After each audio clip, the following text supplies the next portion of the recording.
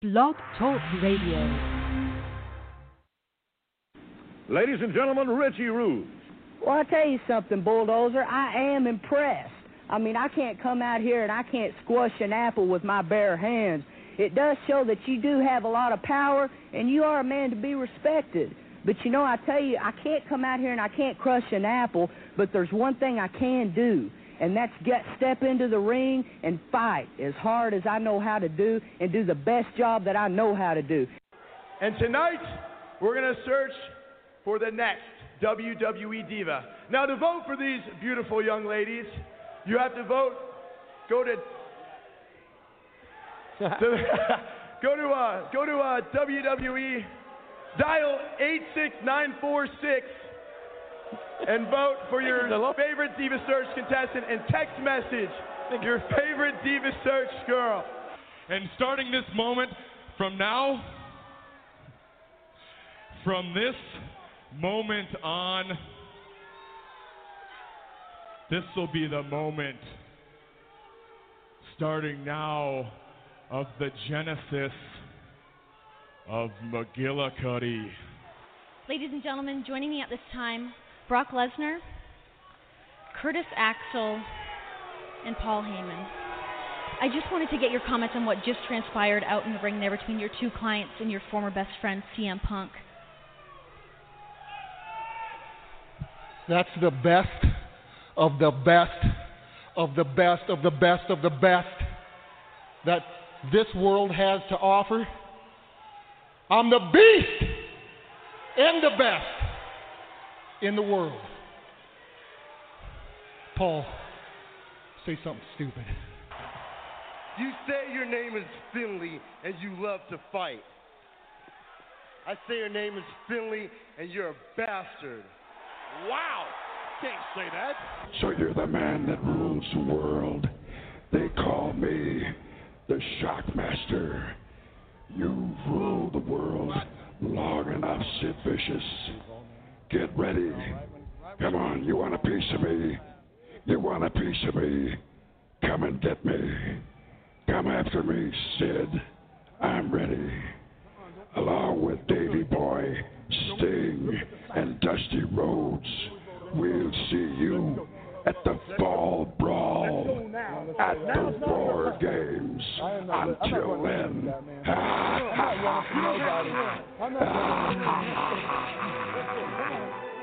This is WrestleCast Radio with your hosts, Ryan Cook and Alex Mello.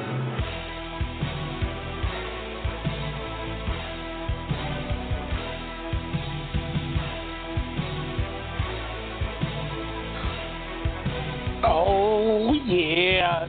It's wrestling time, baby. How we doing, Alex? It's good to be back in America. Who the hell are you?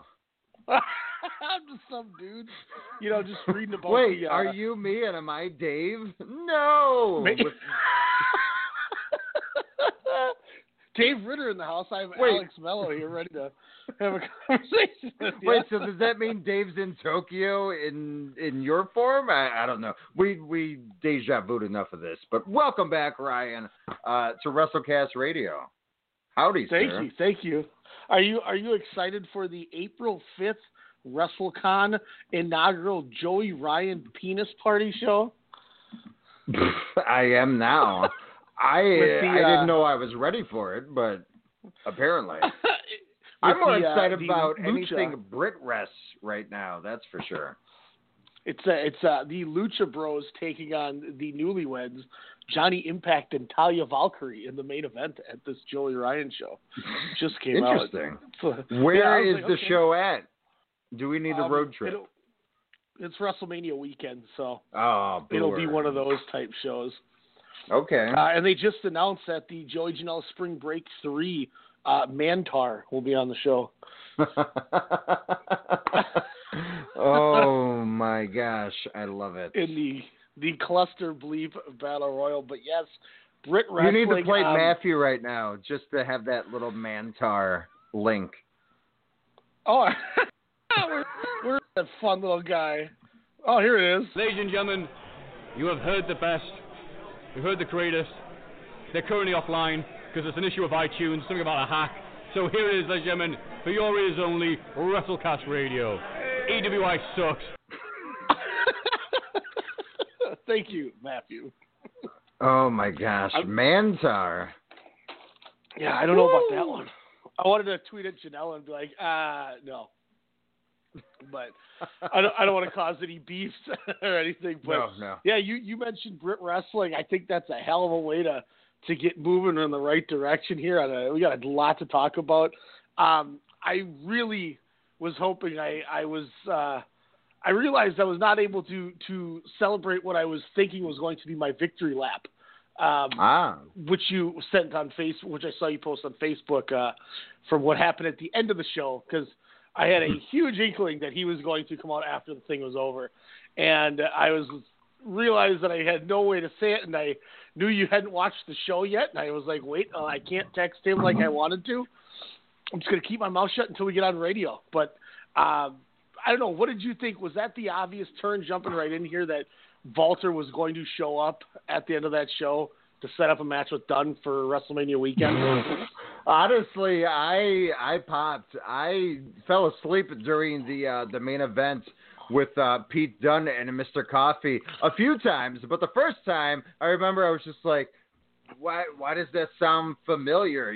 With the violins. I just had Walter's strumming, championship belts around my head, and I wake up and I see the most beautiful image of Walter. Pete Dunne thinking, let's go do this now. Am I dreaming or what? But no, it's to me, I didn't know obvious, if meaning so soon. In January, since there's a few months to build, but I will take this all day. Don't rush it. Please, God, do not rush it with anything pre-WrestleMania, because as I stated on my personal Facebook page, this is a 70,000-plus audience type of match. This is the one where if wrestling fans, which will probably make up 70% of that crowd in New York this upcoming April, I would say, probably, might not know Walter, but after that match, they will know who he is and fear him as they should. And him and Pete Dunne, my God, if we thought Tyler Bate Walter at Hello Wembley this past August was the match of the year, this match has a thing to define an era. Yeah, it'll be tremendous. Two guys that we're very huge on. And it was one thing, too, where they kept talking about... No, not huge, Mark. I am a Mark now for that guy in all things British wrestling. Like I said, Ryan, this is the new Japanese wrestling for me. This is my 2019. They kept putting over how long Pete Dunne's reign was going to be. Leading up to this. So in my head, I'm instantly going, well, if they're putting this over, Joe Coffey's not going to be the guy to end the streak. And I'm glad that somebody told me that match is still going on. I'm not positive if they're right or wrong, but it is at my house because like I said, I slept many times. I was looking at the Grapple app, and somebody had given it a 5-star, and the first comment on the Grapple Twitter was, who in all of their mind gave this a 5-star match? What match would you watch over? This match, Coffey and Dunn from the first NXT UK TakeOver event in Blackpool, or Samoa Joe, Roman Reigns at, what was it, No Way Out, Extreme Rules this past year. The Chinlock Mania, as I like to call it. Yeah, we're going to make Samoa Joe a heel, so we'll just make him boring so they cheer Roman. I think I would watch that because I think it would be a shorter match. Ooh, that's possible. I think Joe Coffey just kicked out of another bitter end. God, I don't mean to bag on it because I love Pete Dunne, but Pete Dunne worked so hard. And Joe, they just had... Tell me why he kicked. It was like 3 bitter ends he got out of. Like, even after the third one, the crowd even started, like, groaning, like, ugh. Like, thankfully, he just immediately tapped him right after that. And I don't know what the hell they were trying to do when they kept going to the top rope. Oh, God. Oh. Joe Coffey just took a bump off the top rope, flat back to the ground. Oh, they're going to do it again. Oh, now he's going to kill Pete Dunne as he's falling again. Like, come on, man. It seems like someone thought he was Buddy Murphy and said, hey, he got a pop when we were down in Australia. Let's throw him against that Dunne kid. And they're like, wait, no, this isn't Buddy Murphy of 2015. So someone was on something back there. Oof. And, I'll give him this, too. I'm looking at Grapple because I didn't bring my book, because I didn't need to bring my book to the hotel because, I can get it all on Grapple right here. Grapple where it's at. I can't lie. I went 3.5 on it, which still might even be high. But I can't deny how hard those two guys worked. They were trying and working their ass off, and it's just, I don't know, something with Joe Coffey just doesn't work. There was a couple spots where Dunne was throwing a punch and he was waiting for Coffey to throw him back so he could duck it, hit him with some shots, and Coffey just stood there looking at him. And I'm in my head, I can see Pete Dunne going, "What are you doing? Come on, let's go!" But I mean, he worked hard, and through the midst of all that, in my head, I'm going, okay, well, WWE is in such a panic mode right now, as is everybody else with all these contracts and everything. Walter's got to show up, because if they're going to do the tapings the next day, the only way you're getting Walter on the tapings is if you bring him in to just do it all at once. So in my head, I'm thinking he's got to do it. And then when they showed the logo, but they weren't fading out, I'm going, oh, Triple H is doing his NXT wait till after the logo trick, which I saw your guy, Damian Chan, I believe was his name, got juked, like most people do when they turn it off on the logo. Oh, totally. I was super shocked. Like I said, the first time it awoke me because I was like, wait, I thought this was over. I can go back to my gimmicks nap, and yeah, that was a hell of a surprise, man. I rewatched it actually just before the show, just that part, and I was like, that's a hell of a way to end. And I just love how he just walks out of the ring like thinking, all right, cameras are off. He's still learning the cues and whatnot. But he was just like walking like backwards all slowly, like all right, are we off? What's going on? But, I love that image. To me, again, you can call it what it is. And not even a passing of the torch, if you will, but it just screamed the Pontiac Silverdome to me. I was like, oh my God, this is your Hulk Hogan of British wrestling. This guy's held the championship for damn near 2 years already. He's taking out everybody, friends, foes, what have you, competing with super teams, mega teams. And all of a sudden, this big baddie comes out and says, no, you haven't. I'm coming for that. And that's what I'm saying. This, yes, they could play at the Barclays, get 15,000 people. Hell, you market this match, you're going to easily garner an extra 3,000 to 5,000. Better get those seats ready. But for the love of God, rumor and innuendo has been saying possibly NXT featured matches on a WrestleMania Sunday. Oh, please. They'd be idiots not to do Walter Pete Dunne NXT UK Championship in New York. Prime Hub, they would sell. I don't know what the sellout rate is for WrestleMania, but again, that would move tickets. Man, damn well if there's an NXT match that's going to be on WrestleMania, it'll be Tommaso Ciampa and Johnny Gargano 7. It'll be what they give us, and I'm like, damn it. You could have done Dunne and Walter. Is this the right guy, you think, to take the strap off of Dunne if they're finally doing it? I mean, if it's not Tyler Bates, since they technically did their trilogy, even though the last one wasn't on ETV, I think so. This is the guy you make your Brock Lesnar. This is the guy need to say anything a la Brock Lesnar and instill the fear and instill the hype that is real from the audience there, because they could just sense, wow, this guy is something special, an attraction, like Paul Heyman would say. Did you see the clip on Twitter that somebody posted from the UK tapings where Walter was in a squash match the first night and the dude pushed Walter back and chopped him? And everybody in the crowd moaned like, uh-oh. And Walter no. Walter chops this guy, and this dude was like, it looked like he got lariated by Stan Hansen. He chopped him so hard. And you could see people in the crowd like covering their eyes like, oh my God, that guy's done. That's it. We're never going to see this enhancement guy again.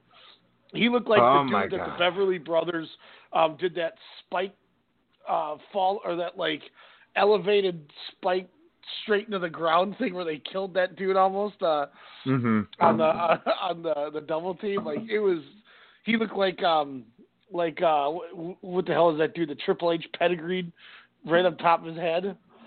I mean, this guy was dead. He was done. It was done. He wasn't going anywhere. And Walter just puts his arms behind his back and just waits for him to get up. I'm like, oh no! Oh my gosh! And then the clip cuts off.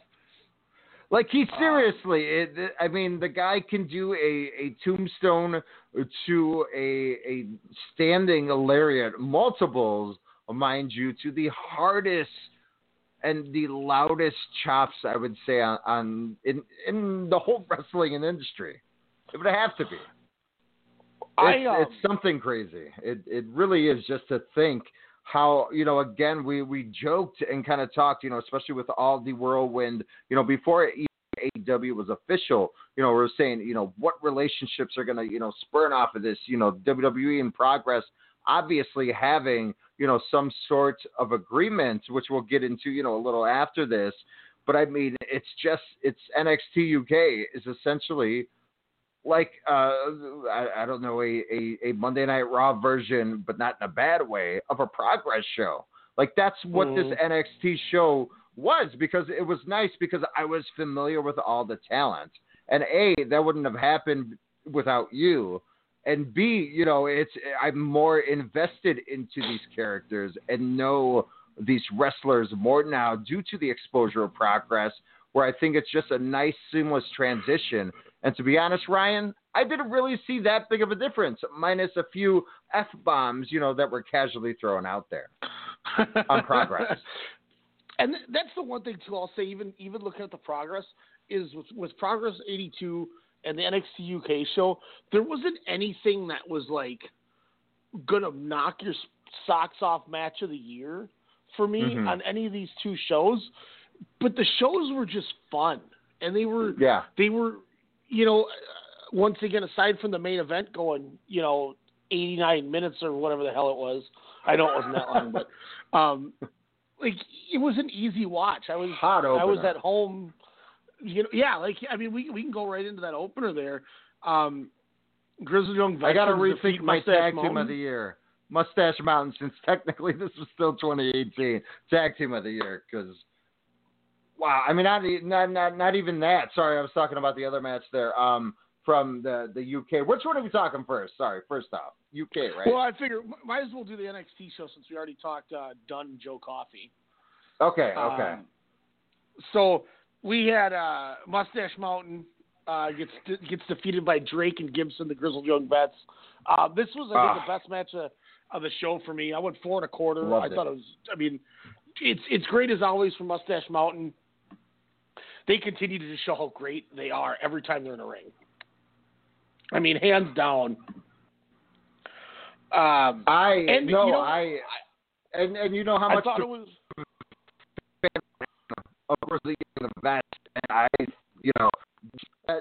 Gibson definitely receives is tremendous. I even saw a sign that said Liverpool's number 2 with his head kind of in a moving toilet sign. But, I mean, he draws legit heat, which makes the brutality of James Drake just kind of going after, Bate and Seven, just a lot of fun. I mean, this was hard-hitting, a match I expected to end 10 minutes beforehand, but wanted more. And it was one of those things, too, where in my head I'm going, if they're smart, they're going to have Mustache Mountain lose because everyone's assuming they're going to win. So yes. I think they did the right booking, too, because now if you can keep this going, if you really want, you can have Mustache Mountain chase them. And I think they're going to be a great team to chase those titles.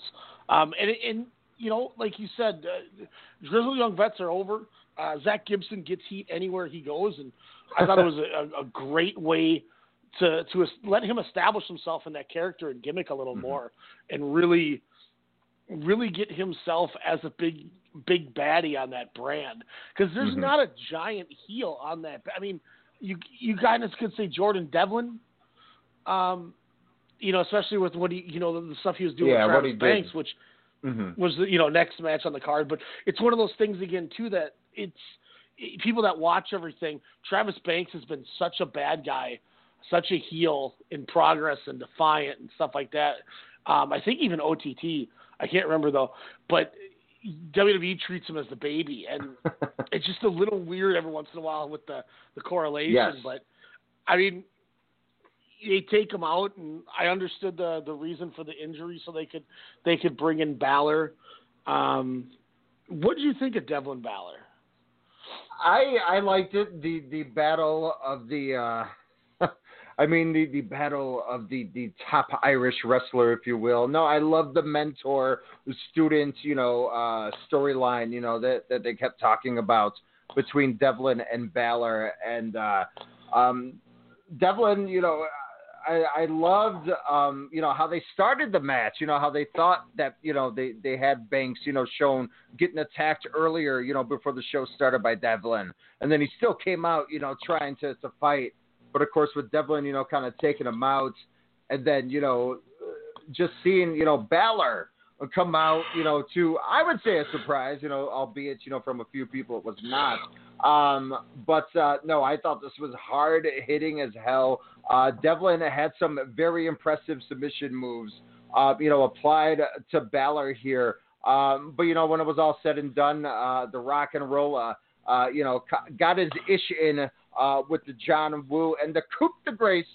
But no, I thought Devlin did a fine job. I, could totally see him as a nice heel, but not, if there was a secondary title on this brand, which I'm not saying, throwing out now, but this was just something, where, he's that mid-card heel, as for now. But no, I thought this was a fun match. Went maybe a few minutes, a little longer than what I expected here. But the one thing that I loved about it, Ryan, was when the crowd went ham as they did all night, which again made it feel very much like a Progress-esque type show. When everyone was doing the Too Sweet woo woo, I don't know if you noticed Balor doing the Too Sweet sign really quick and putting his hand back. And I think that was the consensus. There's two things that bothered me with this NXT UK show, and it wasn't, I'm looking at my matches. I had the 4 1/4 on the tag. I had 3 1/4 on the Devlin match. The Mastiff Dennis, I went 3 flat. Ripley Storm, I went 3 1/4. And the main event, I went 3 1/2. So I didn't give it, it's not like I gave it bad ratings, but on paper, this should have been a bunch of 4-star specials where we're talking about this show at the end of the year this year for, where does this rank? And two things that bothered it for me was, one, it seemed like a lot of these matches just went a little too long. And yes. It was weird too, because it was only a 2.5-hour show, but then again, it was only, I think, 5 matches. So, with entrances and stuff, there was a little length to it, and it wasn't a bad length, but it was one of those Finn Balor's going to the Royal Rumble to wrestle Brock Lesnar. He shouldn't be having this much trouble with Jordan Devlin. And I understand that's overthinking it in a way of you're got to give some product for the fans to get. So I get that. So I can move past that because I'm just nitpicking from from somebody, a booker standpoint. My other problem, though, is every single match, every person kicked out of the other's finish at least once. Like when Balor hit him with Bloody Sunday, I was like, oh, cool, yeah. He's going to, throw back.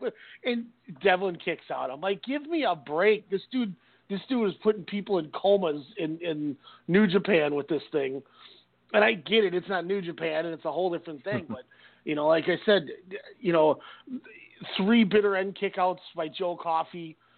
Dunn kicked out of the lariat a couple times. Rhea Ripley kicked out of Tony Storm's Tiger Driver. Tony Storm kicked out of Ripley's move a couple. I mean, it was every and match. And then they did each other's moves and then kicked out.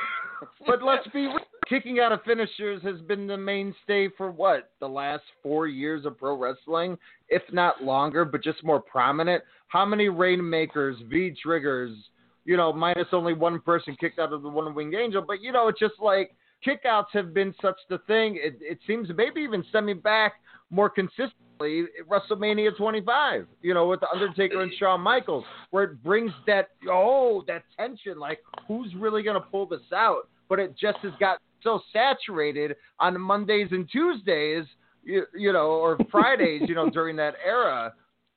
They were doing the same treatment. It's like, well, what the hell's the point? So I forgot what show that we watched just recently over the last few months when I was like, yeah, that match just abruptly ended. He hit the finisher once and it ended, where that was more of a shock than anything. And that's the one thing that why I always respect New Japan. I get where you're going when you're throwing the Rainmakers and all that stuff out, but I don't think one person's ever kicked out of the One-Wing Angel. I think that is the most protected move in all of pro wrestling, to the point that they didn't even have that. Okada did not. Okada lost both falls to the One-Wing Angel, and he lost their G1 match with the One-Wing Angel. So the 3 falls he took to Omega were all One-Wing Angels. And Naito, Tanahashi, and Omega, I think it is. No, not even Omega, I don't think. Naito and Tanahashi are the only 2 people that have ever kicked out of the Rainmaker. So in this 7-year run of Okada, only 2 people have ever kicked out of his finish. So, like, New Japan still look at the at Will Ospreay with the Stormbreaker. Nobody's kicked out of that yet. But like you said with the Monday and Tuesday, I mean, you couldn't have said any better. John Cena has his finishing move kicked out of 3 times a match on Raw. Like sometimes. She's burning hammer is still the most protected finisher ever. Apparently, that's because they're shoot dead. Sorry, New Japan, my bad. WWE I watched for the first time the other night, and it seems like forever. So I apologize. Even look at Ring of Honor. Ring of Honor was notorious for that. They still are notorious for that. You know what I mean? So it's not even just WWE. It's a lot of these. Lucha Underground has a huge amount of finishes get kicked out of. Those Impact pay-per-views that we like so much. Even they had a couple with the big main events where somebody's kicking out of finishes. Like. It's so overdone. And one of the things I loved about the Kento Miyahara versus Kai match that we saw on day 2 of the New Year's show, the 1-3 show, was when Miyahara got the straitjacket where he got Kai's arms locked to do the straitjacket German. Kai knew, and you could see in his face, oh my God, there's nothing I can do once this happens. And, most guys, you pick. So Kento Miyahara, for those that don't know, he straitjackets your arms and he holds you in the air for like an elevated German suplex, but he stalls with you in the air and then bridges back. So you're literally in midair with your arms straitjacket and you don't know when he's going back with you. So, it gives the illusion of the guy's caught off guard, but then there's the impact from it and your arms are, you get where I'm going with it. So when he's got Kai elevated, you can see in his face that he's going, I don't know what I can do if he gets me back there. And he starts kicking at his legs with his dangling legs, trying to get out of the move to put over the semblance of how much this is going to end him if he does it. And I mean, in the visual, that's part of the reason why it made this match so good is the emphasis of how much they put on this and how hard they put into this. And, you see that, and then you watch Cena pick the guy up for an attitude adjustment, and they're just dead on his shoulders, and he throws them down, and they kick up at 2. It's like, really? Like, it's kind of like Roman Reigns at WrestleMania after taking like 19 F5s. Yeah. Why is the Beast incarnate have his move kicked out of all the time? Like, except it doesn't make sense to me. So it just, that's one of those things where I respect the fact of, like, think of how when Omega tried to get Tanahashi in the One-Wing Angel, the spastastic way he kept escaping out of it because he knew if this is hit on me, I'm done. Mm-hmm. And this show just, even more so, and when you mentioned that they were doing each other's moves, I got a kick out of it. And I'm like, oh, he did that's the spot Dunn did with Tyler Bate at the Progress show. So like it was a nice callback because he's probably sure not many people watch both companies, but it just, to me, I understand it's the first takeover for this company, for the brand, but how much are you really investing in Joe Coffey that you need to have him continuously kick out of the finish of a guy who's been champion for almost 500 days, 600 days? And that's what bothered me, because then you watch this women's match and they're establishing Rhea Ripley as this dominant force who is just putting people down and out. And Toni Storm kicked out like barely at 2. Like it wasn't even 2 1/4 and she had kicked out. And it's just like, man, you guys are killing each other's moves here. And I get it, it's the first one, so you're trying to make it good. And I give mad props to the crowd, because for as much as that show was in length, they were hot and stuck with it the whole time. If they would have had the same crowd that Noah had in December in Yokohama at the Great Voyage when Kiyomiya beat Sugiura to win the Noah title after winning their tournament, I mean, that crowd sat there like shit on a shingle and did nothing. They did not deserve the show that they got.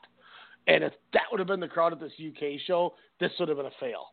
I was about to say, true fail. They've put wrestling audiences to shame, it seems like, especially in America, because they are, what it best, sir. What gets you guys, hyped per se, motivated in the ring? A lot of it comes from the crowd, from the response, where you're just like, okay, let's work this, let's do this. Get you, I would think, a little bit more excited comparable to, going out in front of a dead crowd.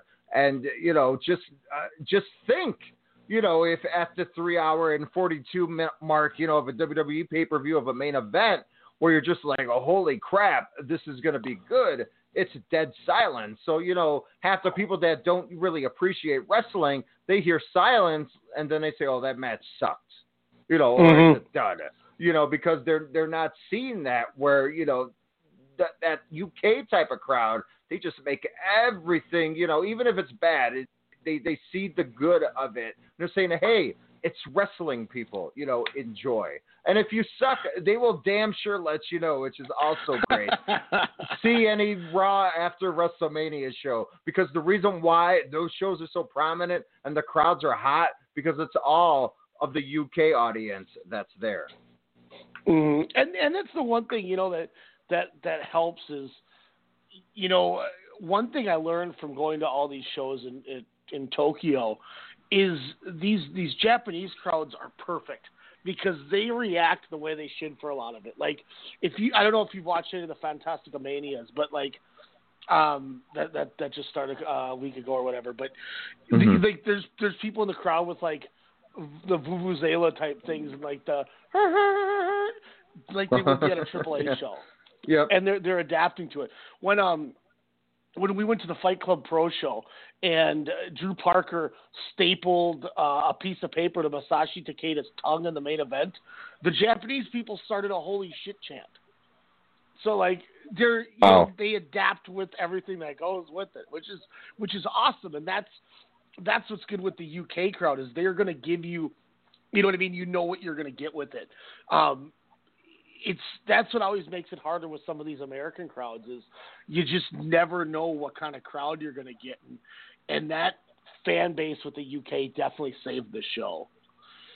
A couple other matches.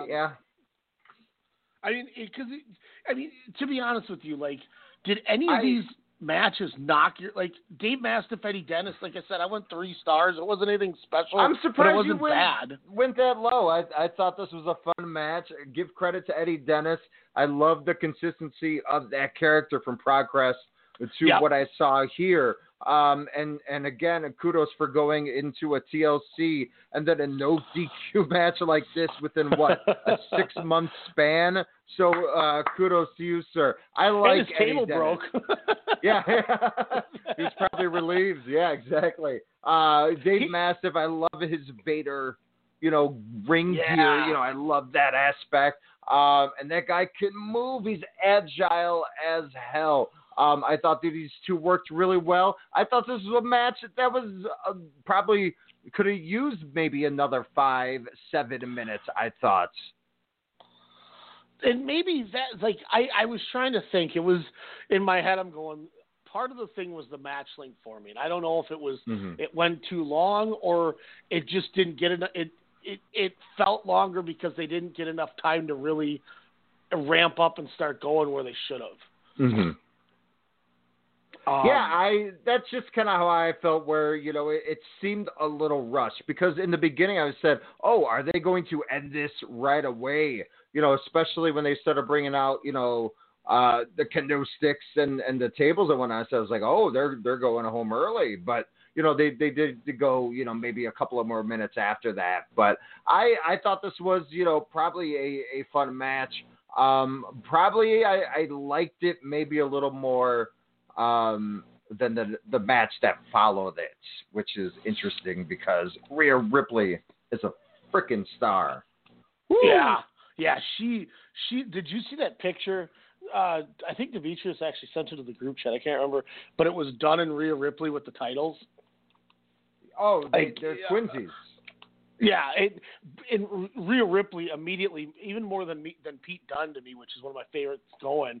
I looked at her and said, she's $1 million waiting. Yeah. I mean, she is tremendous.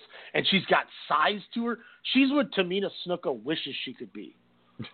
Seriously. She can, Rhea Ripley's, got a foot tall and a foot on each of these women. And she'll start letting them fire up. And then she's like, okay, fine. Just starts throwing drop kicks. Okay. Well, people are dying. This is great. And, I went 3 1/4. I went a little higher than the last one on it, and I think it's just because it kind of had the same feeling to me as the main event, where it started getting a little long in the tooth when they kept kicking out of each other's moves. But Ripley and Toni Storm worked so hard. They were, and that's the one thing I think with the show that made it above. Down the middle, 2.5 stars. A good 3-star or more special was the simple fact that I don't think I've ever seen a group of people work harder on a wrestling show than what everybody did on this show.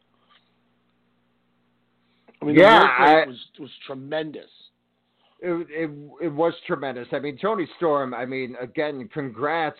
To her, especially having. That horrible, invasion of her privacy, over the last month or so, and this was definitely a nice, win for her.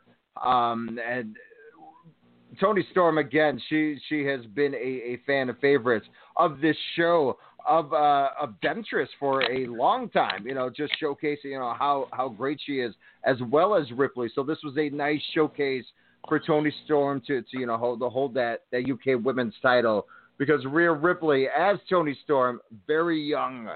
So that's what's awesome, is we have many, many years, equivalent to Dunn and Bates, if you will, where it's just, this is like the next crop of where, professional wrestling, not just Brit wrestling, can go. But Rhea Ripley, my God, she just has it all. Yeah, and ever since she changed her gimmick from, the first Mae Young when she was the baby face and she had that, simple red outfit, to this now, I don't even know what you'd really call it. It's almost something out of Mad Max looking. Her saunter.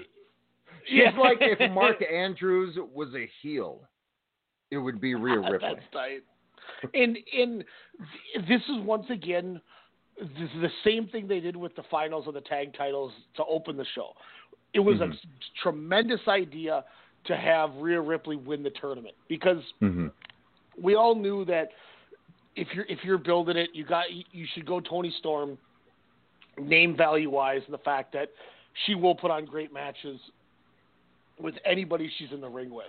So she is, your bread and butter for that division.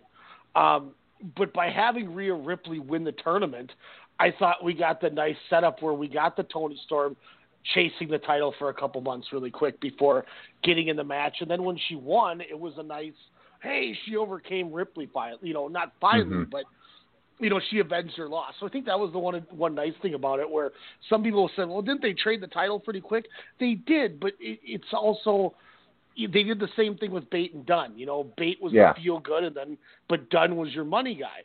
So you're given that unexpected before going to your bread and butter. And I don't know if this is true or not, but I heard somewhere that they maybe have done it because Ripley's moving up already. Whoa! I mean, I wouldn't be against that. My God, depending on what brand, any brand. Oh my gosh, that would be insane. Because somewhere I can't remember who had said this, and it was somebody I was talking to, and I think it was, I don't know if it was a message board or what it was on. It was like a month ago. It was right around after she had won the title, so maybe it was a month ago or end of November or something. But it was one of those things where Vince saw how much Triple H was investing in this woman, and went and looked into it, and she's the prototype of a Vince McMahon, and now it sounds like, okay, yeah, Vince wants her up there, why not? And I mean, I don't know with this whole Lars Sullivan situation. I mean, he might be not listening to Trips for a while, apparently. Do you think it's fair that Triple H is getting dogged on for this, and no. They're saying that Vince is looking at the talent differently now? I don't think it's fair. I think it's just it's a scapegoat for him to again look down upon what actual stuff that what real wrestling really is, what Trips has been doing, cementing over the last 5 years. I think it's just him, saying, no, my product's better. Yeah, that's kind of my thought too. And it's like, come on, somebody has a mental issue. That has nothing to do with it. If you want to clown the guy, clown how much he's not that good. Yeah, clown that he the biggest botch in 2018 with that Aleister Black kick. When he fell over and he was a foot away from hitting him, and the crowd booed him like crazy. You know what I mean? That's what you dog somebody for. Mm-hmm. Yeah, I mean, look what he said about, his tweet about the UK takeover show was so simplistic. I thought it was a damn right insult where he's like, yes, I watched NXT UK takeover. That I get his tongue in cheek. And then he said, yes, it was awesome. Period. Yeah. So who do you think sent the tweet? Was it Road Dogg? Who's got Vince's Twitter? Yes, it was awesome. I thought that was a slap in the face. I'm like, come on. It's still better than half the garbage. It's still better than WrestleMania, half of Mania last year. What do you think Vince said when he saw Walter? Do you think he had an orgasm? Play your evil clip, because that's probably how it sounded.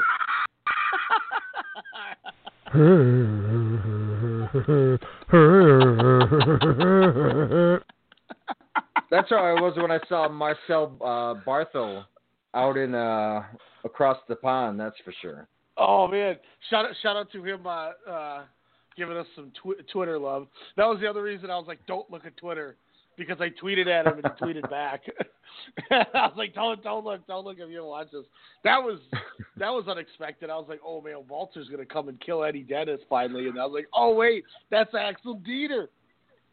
And so do we get? Oh God, yeah. Do we get Ring Conf merchandise stateside here pretty soon? Because I am stoked for that. Because on a weekly basis, I look, I'm like, how many pounds is that? What do I got to ship over? All I want is just a Ring Conf duffel bag and a shirt. I'll get you a towel. Yeah, to go with my Kento Miyahara towel. There you go. Shout Your towel collection. Shout out to Kai, once again, who looked like he was going to kill me. Is this the new belt of Isaiah 2019? Which one? The towels, is that going to be the new collection of 2019? Maybe. I was jacked, man. I felt like I was at a soccer match having that thing on my neck. It's funny when you watch the Kento Miyahara Kai match, and they're fighting right next to us in the crowd. You see this arm holding up the cell phone, which is me Snapchatting it, and then you just see Isaiah's head in the corner of the screen, and at one point you see him reach over and he takes my Kento Miyahara towel and he starts waving it in the crowd. And I'm like, what are you doing? And he's like, I like this guy, he should win, and he's waving the Kento Miyahara towel, and I'm like, oh man, Isaiah's turning into a mark. Hell yeah. Oh man, Isaiah it was like a 3D movie for him when they were that close. Well, then when we were, it might have been Nomura and with Yuji Okabayashi. It was Okabayashi, one of them. But we went to the Big Japan show on the second day we were there, and Isaiah's like, let's not get up close seats like we've been doing, because we sat like either first row of the bleachers or like second row on the floor. We had really. I mean, we were 10 feet away from the ring every show we went to. It was awesome. Because we got to the ticket window and bought everything before everybody got there for the whole week. And he's like, let's sit back farther at the Big Japan show. And I was like, that's fine. So we sat in the aisle row, so like you walk up the steps and you're in the area where the crowd is and the ring, and then you can either walk up the stairs to get to the back rows of seats, or you can walk down to get to the front seats. And these are the ones that aren't the two bleacher sides or the three bleacher sides. And it's basically we were sitting right in the aisleway where Hiromu did the sprint and then drop kicked El Desperado. So we were right in that little area. So sure enough, tag match happens. And here comes Yuji Okabayashi. You probably saw it in that snap I sent you. I think I did. But he just starts beating the hell out of Nomura, and they're falling on top of me. And I looked at Isaiah. He's like, maybe we should have sat closer. And I was like, yeah, because they're up here beating the piss out of each other. This giant ass yoked Yuji Okabayashi. And then he kicks the young lion in the chest for no reason. Young lion gets up, throws the hardest forearm I've ever heard in my life at Okabayashi. Doesn't even faze him. Then he gets chopped, and like you could see my arm. I'm patting Nomura on the back, like, because he's like, "Oh, sorry," and I'm like, "You're okay. It's cool, man." And then sure enough, here comes the young lion falling on top of both of us, groaning as he got chopped, like. Ugh. Like, and I love when he got up, he's like, what happened? Like he had an outer body experience, like he was dead. And it was like his spirit made him rise up. He's like, no, you're dead. I'm just leaving your body now. He stood up collapses and he back fall down. back down. Yeah. He's like, all right, I'm like, So he did die. You know? Yeah, I think so. so. Oh, man. Him and, thank God he had a shirt on, because, man, we were, this is way off topic, but Isaiah's like, you guys should put together a list of the 5 hardest choppers in all of wrestling. Oof. Because with how hard, obviously with Walter, but T-Hawk from the Strong Hearts group chopped Konosuke. Don't you mean the Good Hearts? Matt Jackson. Oh, yeah, the Good Hearts. Sorry, Matt Jackson. He chopped Konosuke Takashita so hard in that DDT main event that he split his chest open and it looked like he bladed it with a razor blade because the blood was trickling down his chest. It was the hardest thing I've ever heard in my life. And then, obviously, Yuji Okabayashi right next to me. And Yuji Okabayashi annihilated your boy Mark Davis from Aussie Open. That was the snap I sent you where I said, sorry, Alex, as I'm sending it to you. Because his chest looked like meat when it was done. So, I don't know. I told him one of these days I'll have to take him up on it and do some tape and try to record some sounders of some of these guys, because, man, there was some chops on these shows where I swear, like, these dudes weren't breathing correctly later in the night. Like, they needed sleep machines like I got. You want to move on to Progress 82? Run through that here quick before we get into the news. Hells to the this was a great, fun show. Do they do this like just one show a year or a couple shows a year? Because it was an exciting show. Okay. Yeah, it's like it's kind of like New Year's Dash. They don't announce anything until it happens. Oh my gosh, the unboxing live event, Chapter 82 to end the year. Dukla Prague away kit. I love these titles, even though I have no idea what they mean. Crowd. So Dukla Prague is a soccer team. Okay. And away kit is their away jersey. And that's why the announcer did marked out, because there was a guy in the crowd who had an away Dukla Prague away jersey on. That's when they showed that guy who was like, hey! Oh my gosh, I love it. And this was another one of those where I'm looking at my match ratings. I had 2.5, 2 3/4, 3 1/4, 2 3/4, 4.5, 3 and 4. So a couple really standouts and a couple just whatever. You were a fan of Eddie Dennis. What did I give Dennis? Dennis, I think I'm assuming it was at the 3. Yeah. Yeah, but so here's an example. Trent Seven took on Los Federales Santos. Hell yeah! I went 2.5 on it, but if I graded on how much I enjoyed it, I probably would have been a 4 or 5. The match wasn't anything special, but I really liked the humor. I liked the they pull the gun again, and he kicks it in the air, and they're both staring for like 10 minutes. And then finally Trent Seven catches it, and he's waving it around, and the crowd starts ducking, which blew my mind that the crowd was ducking the fake gun. And then he laughs and shoots himself in the head and just falls over, and his arms are straight up. And then everyone gives the pin him. So he slowly crawls down, only to get small packaged by Trent Seven. Like it was really fun. Like my match rating was based off of the bell-to-bell work. Mm. And that was the only thing with this show was I didn't think the matches were spectacular, but I thought everything they did was really fun. And for a show that really didn't have a ton, I don't want to say a ton on storyline implications, because we had, some title changes. A few, yeah. But like there wasn't any like giant angles that got developed. So for that aspect and just being a fun show, I thought it was a great show. It didn't have any like match of the year knockouts for me. Oh, no. I mean, but like you said, it was a fun opener. Wrestling, match wise, from, bell to bell. Yeah. I mean, this wasn't anything special, but definitely, I would give it probably about a 3 and then a 1/4.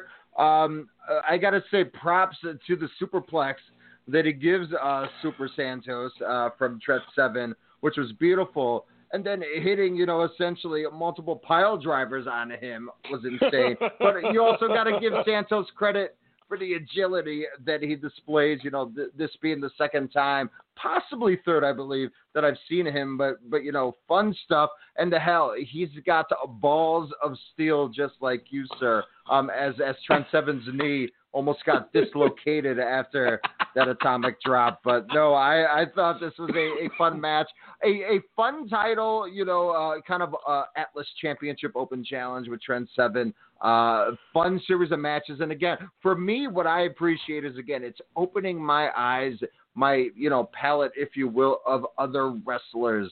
And it's making me, just rethink of how wrestling is and should be fun. And, that's why I grade these matches. And I think these are shows that should be watched, comparable to some of the longer pay-per-views, if you will, of 2018. And this was just, again, another smooth watch. Even, I wasn't even fast forwarding in between matches, where the guy goes ham on the mic, and does crowd work. But, no, I thought this was a fun match again, just utilizing, that comic, styling, that we talk about, that's huge overseas, and with Tino Morella. But with this, just a good opener. Trent Seven and Mustache Mountain, British Strong Style, what have you. They are fantastic when you or great when you want to get the show to a hot start. Yeah, and that's the thing too. What I'm really liking about this Atlas division stuff is we're getting to see different people in more prolific matches that are getting more time. Like, having Los Federales Santos Jr. getting a title match in a one-on-one match. He worked hard in that match. He's normally a tag guy. And, he busted his butt in there. And Trent Seven's a good guy where he can kind of do any style, so it worked well. And and I'm looking at the Grapple app, and I went 2.5, but the consensus is 3.25, like you said. So I was just a little lower on it, but I really liked it. Like it's another one of those things where I just went old school sportscat sniffle on there. My grade doesn't reflect my enjoyment of it. It reflects if I was grading the match for the work, how did I like it? So and that's one of those things where maybe I should start looking at it a different way with some of these where, wholeheartedly everything with it. And I kind of did with the that Los Federales tag match. I went 4 stars on that one. But it was good. I had fun with it. I nothing bad to say. Nothing bad to say about it. Then we got the 6-way Spot Fest. Chris Ridgway, Jody Fleisch, Mark Haskins, Shigehiro Irie, Spike Trevay, Travis Banks, 6-way. What is that? 2, 4, Don't you mean 6? Swole Yeah, Mike Garano? Oh, Jody Fleisch. I was like, whoa, Mike Garano's in the house. Jody Fleisch he used to be so good. You can tell he's getting older, but he still moves well. It's just his timing's a little off. Dude, what was that? That crazy dive? God, what? Oh, I don't have that in my notes, but I just remember he did like a crazy, the dive where he like just dove flawlessly over the rope and just hit like all other 5 opponents. Was beautiful, but that was the only thing I really remember that he did in that match. But Iria, by the way, better match, I would say, non-DDT wise, with the second progress showing here. I thought this was a better representation. Yeah, Shigehiro Irie is throwing. He's giving the pounds to people in the crowd into the van, which blew my mind. When Travis Banks went flying into the third row and about 5 fans caught him, I laughed hysterically. Jody Fleisch, he did that springboard, top rope springboard shooting star press to the floor onto the crowd. And kudos to the or the announcer going, the last time we saw him do this, he broke his jaw on the ring steps because it was in that same building. So they put that over hard. But it was. What do you think of the crew guys kind of doing their dives when everyone, all the other wrestlers were out there? And then Erie was catching them all. Except for that one dude went flying over Erie and landed in the crowd. Yeah, he was definitely living the stereotypes. Thanks, Erie. It was cool. I thought it got a little long, but it was a fun little 6-way. I was confused. I was like, how many guys? I was like, is this a 3-on-3, 6-way? Is this for a title shot? But it didn't need that. It was just 6 dudes high flying, beating the shit out of each other. And I'm going to say this. If you guys, please do, by the way, subscribe to Progress Wrestling on demand, like Pivot Share, yada, yada, just because it's great. But but I would say the spots possibly of the year. I know this technically was, done like the last day of December, the 30th. But the spots where Erie was about to get sunset flipped by Jody Fleisch, and then Mark Haskins comes in, but Erie catches and pile drives him on Fleisch's head was freaking phenomenal. That I rewound that sucker 50 times legit. I in my head when I saw that when he kicked Haskins in the gut, picked him and gave him a pile driver on top of him, I was like, I wonder if those MCW shows happen this spring and we do that one tag match, I was like, if I steal this, is Alex going to call me out? That was my first thought was, if I steal this, is it going to be too obvious? Because I was like, that was insane. I'm so glad you remembered that spot. It was. Oh my god! I've never seen that. I have it in all caps and in bold. Yeah, no, that's when I was like, oh, I gotta watch this guy's DDT stuff because if that was just a little sample, here, give me more because I got to go back and watch this guy's stuff. Whew. It's kind of hard to debut against Walter. I mean, I get that's a tall glass to fill, literally. But again, a much better showing where I won't, fast forward anytime he's on. And Irie was he was the champ that lost to Dan Shukwadino before Peter Pan. So he was the guy who had the title for most of last year. He couldn't handle those balls to his face, huh? No, that traumatizer was too much. Why didn't Mark Haskins get a proper send-off, do you think? I don't know. Maybe he still gets to... Well, no, I don't know. That's weird. Maybe they felt that... maybe they're like, boy, that stable you're in sucks.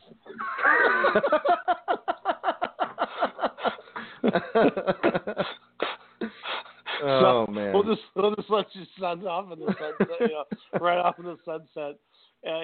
Shout out to Finn Juice. Let's hope they can win the tag team. Oh, Finn man. Juice. Yeah, shout out to DNR, by the way. I thought some pretty good showings with a few of their stable mates, especially in that 6-way with Spike Trevay. I like him. He's like a little bit more. He reminds me of a Miz type character, where I just want to see a little bit more wrestling. But damn, he's got a mouth that could definitely make him, a guy to watch, especially within this year as they build up DNR. Yeah. I think, and that's once again where, Progress was ready for the contract stuff, and Do Not Resuscitate is something they started building right away. Ring of Honor signs guys and just puts them all together in a stable because they don't know what else to do. Why do you need 8 people in a stable randomly? I don't get it. You notice the kicker, too, is it's all in spurts. Like, they go and sign PCO and Brody King at the same time. All right, now that we signed these two, what should we do? Let's put them with Marty Scurll and Villain Enterprises. Okay, cool. Oh, hey, we just signed Bandito, Tracy Williams, Juice Robinson, and David Finlay to come into Ring of Honor. What should we do with them? Let's make them a stable together. Like, what the hell is Bandito in that stable for? Exactly. Why is Emma in that stable? Why is he wearing a cop hat? What happened to his macho manisms? What the hell is going on, Juice? I get it, but I don't get it. Why do you need 19 people in this stable that are going to show up a couple times a year? Maybe. Oh, and Mark Haskins. Don't forget Mark Haskins. Yeah, Mark Haskins. I don't see Vicky anywhere. No, I'm looking at the picture of this, and I see Juice and Emma or Tennille Dashwood in the center of the ring together, and you see David Finlay in the one corner. Then you see Tracy Williams in the other corner. Then you see Mark Haskins in the other corner. Tracy Williams, he's part of Catch Point. No. They signed him off the Indies. I think he did that stuff with Chris Dickinson and Jaka and the WWN stuff. And he was an Evolve guy for a while.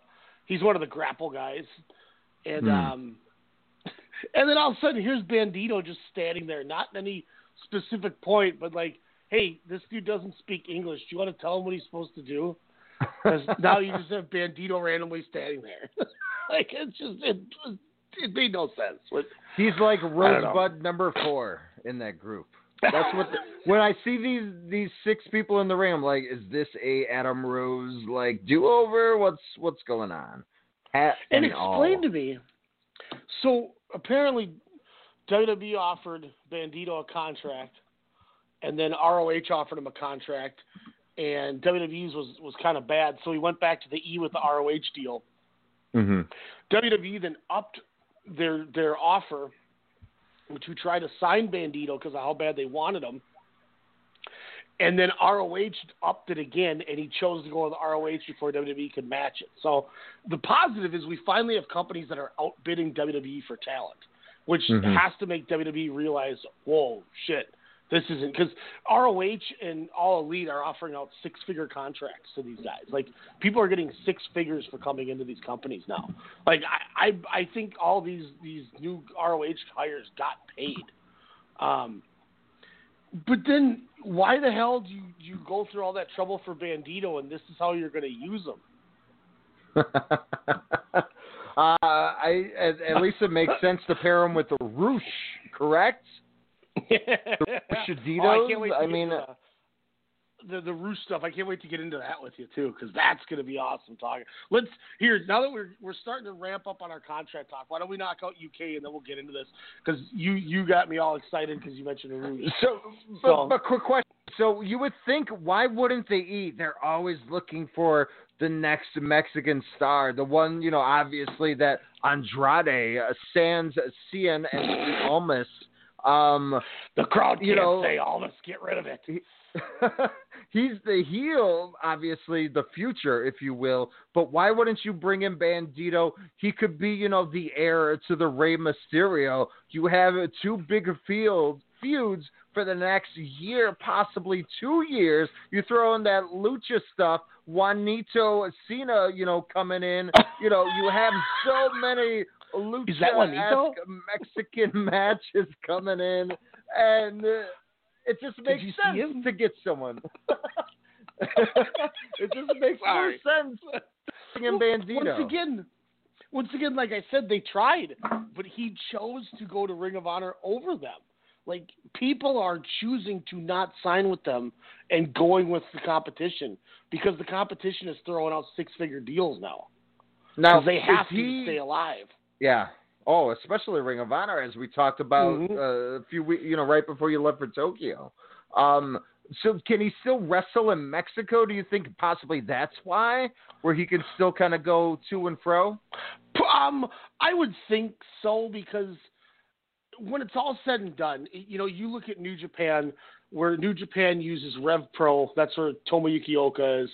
Hirai Kawato is in CMLL. And for a while there, they had, Jay White was in Ring of Honor, things like that. Mm-hmm. So, to me, I would think they all Jay White, his excursion was Ring of Honor. My mind exploded just now, where I'm like, wait, who, what, where, when? The Final Battle 2017, before his Wrestle Kingdom debut, I think it was Final Battle, or the one pay-per-view before that, but he had an awesome street fight with Punishment Martinez for the TV title. Wow. And Jay White used to have like a mohawk for his hair. Take that, Leo Rush. Wow. Forming a Motor City Machine Guns and Gresham. Wow, they were known as Search and Destroy. Awesome. Yep, that was their factions. Yeah, that's right. Yeah, so like with those excursions, I wouldn't be surprised if they let them work there, since those four companies kind of have what seems to be a working relationship. Mm-hmm. Which, and I'll even bring that up right now. From what it sounds like, Roosh got a big money deal from Ring of Honor to say he's exclusive to him like that. ROH apparently has priority for Roosh, but he can still work CMLL. So I would assume that means Bandito can too, if he wants to work down there.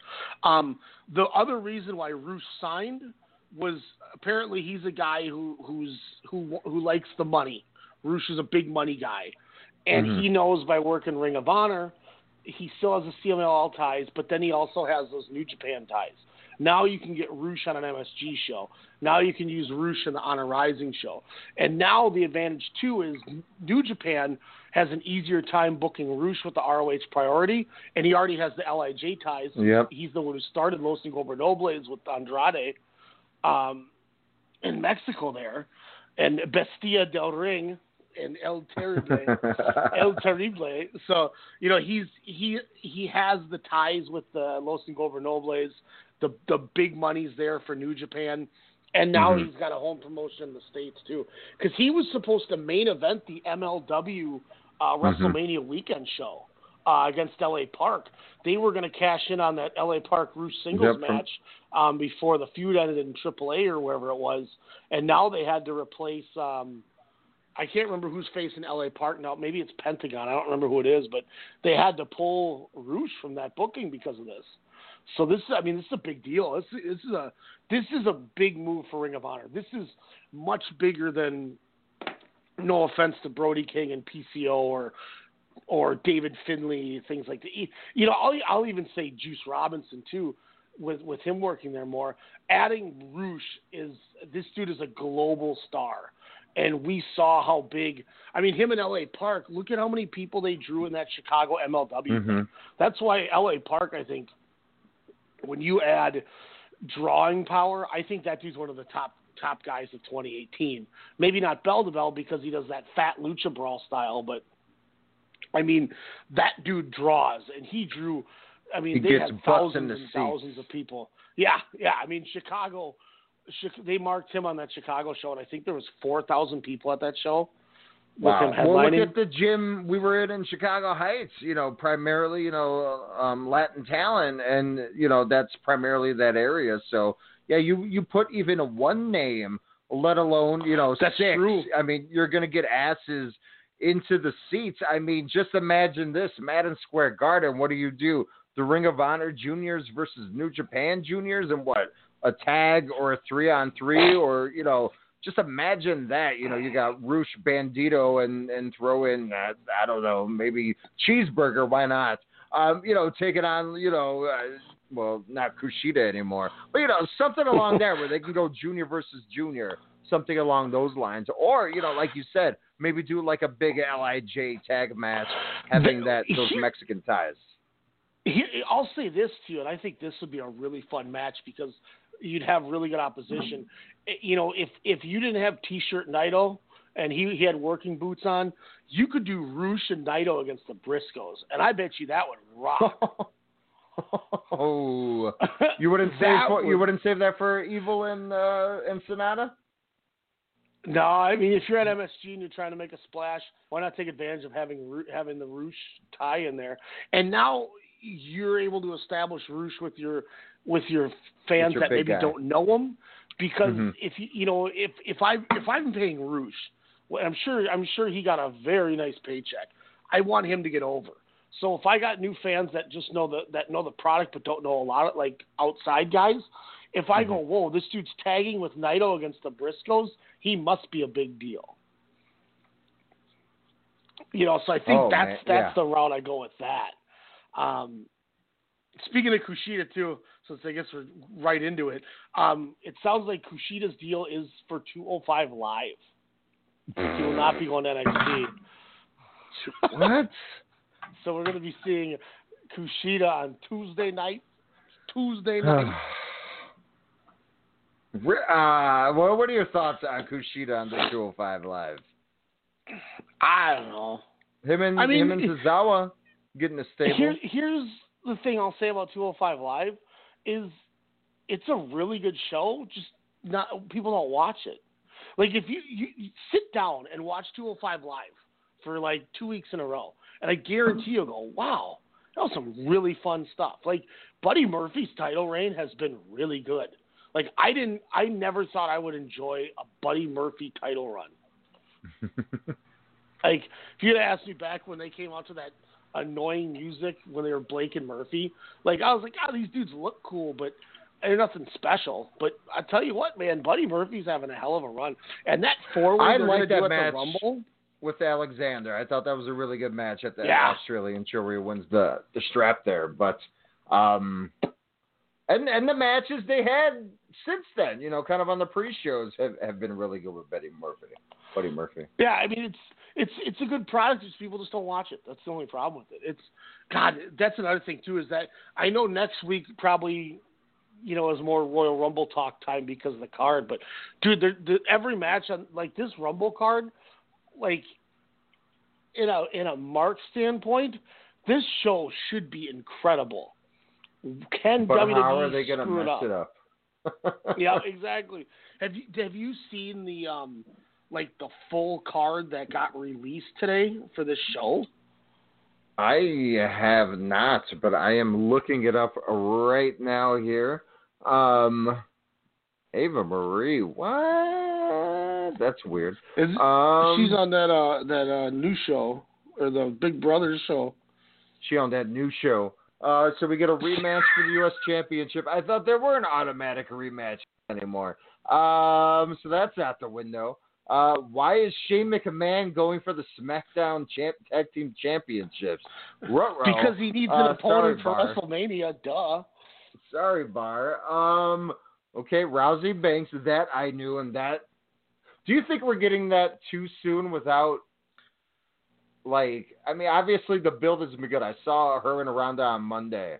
But, I mean, is too soon? I had some bad comments to say. I love Sasha Banks, but when she cuts a promo, man, so there's some things that I'll text you because I probably shouldn't say these on the air, but you could say yes too early, but I think if you're doing, I hope because they're building the horsewoman versus horsewoman. That's what you're building for what, SummerSlam probably. Yeah, and what if Rousey, she has a 2-year contract or whatever? What happens at the end of the second year? She decides she wants to go start a family because she's talked about that. So you might not have time to wait. True. So I think that's why it's okay. And look, it's the Rumble. It's your second biggest show. If you're not going to do Charlotte and her, and you're going to do that dumb 3-way, because everything in this company has to be a frickin' 3-way. You can't have one-on-one matches. Petition, elimination. Give us elimination. Yeah, I'll take it. Oscar, Becky Lynch. Wow, finally we get those two one-on-one. Like when it means something, where it has that big match feel. So yeah, Daniel Bryan, AJ Styles. Yeah, you got a 4-way.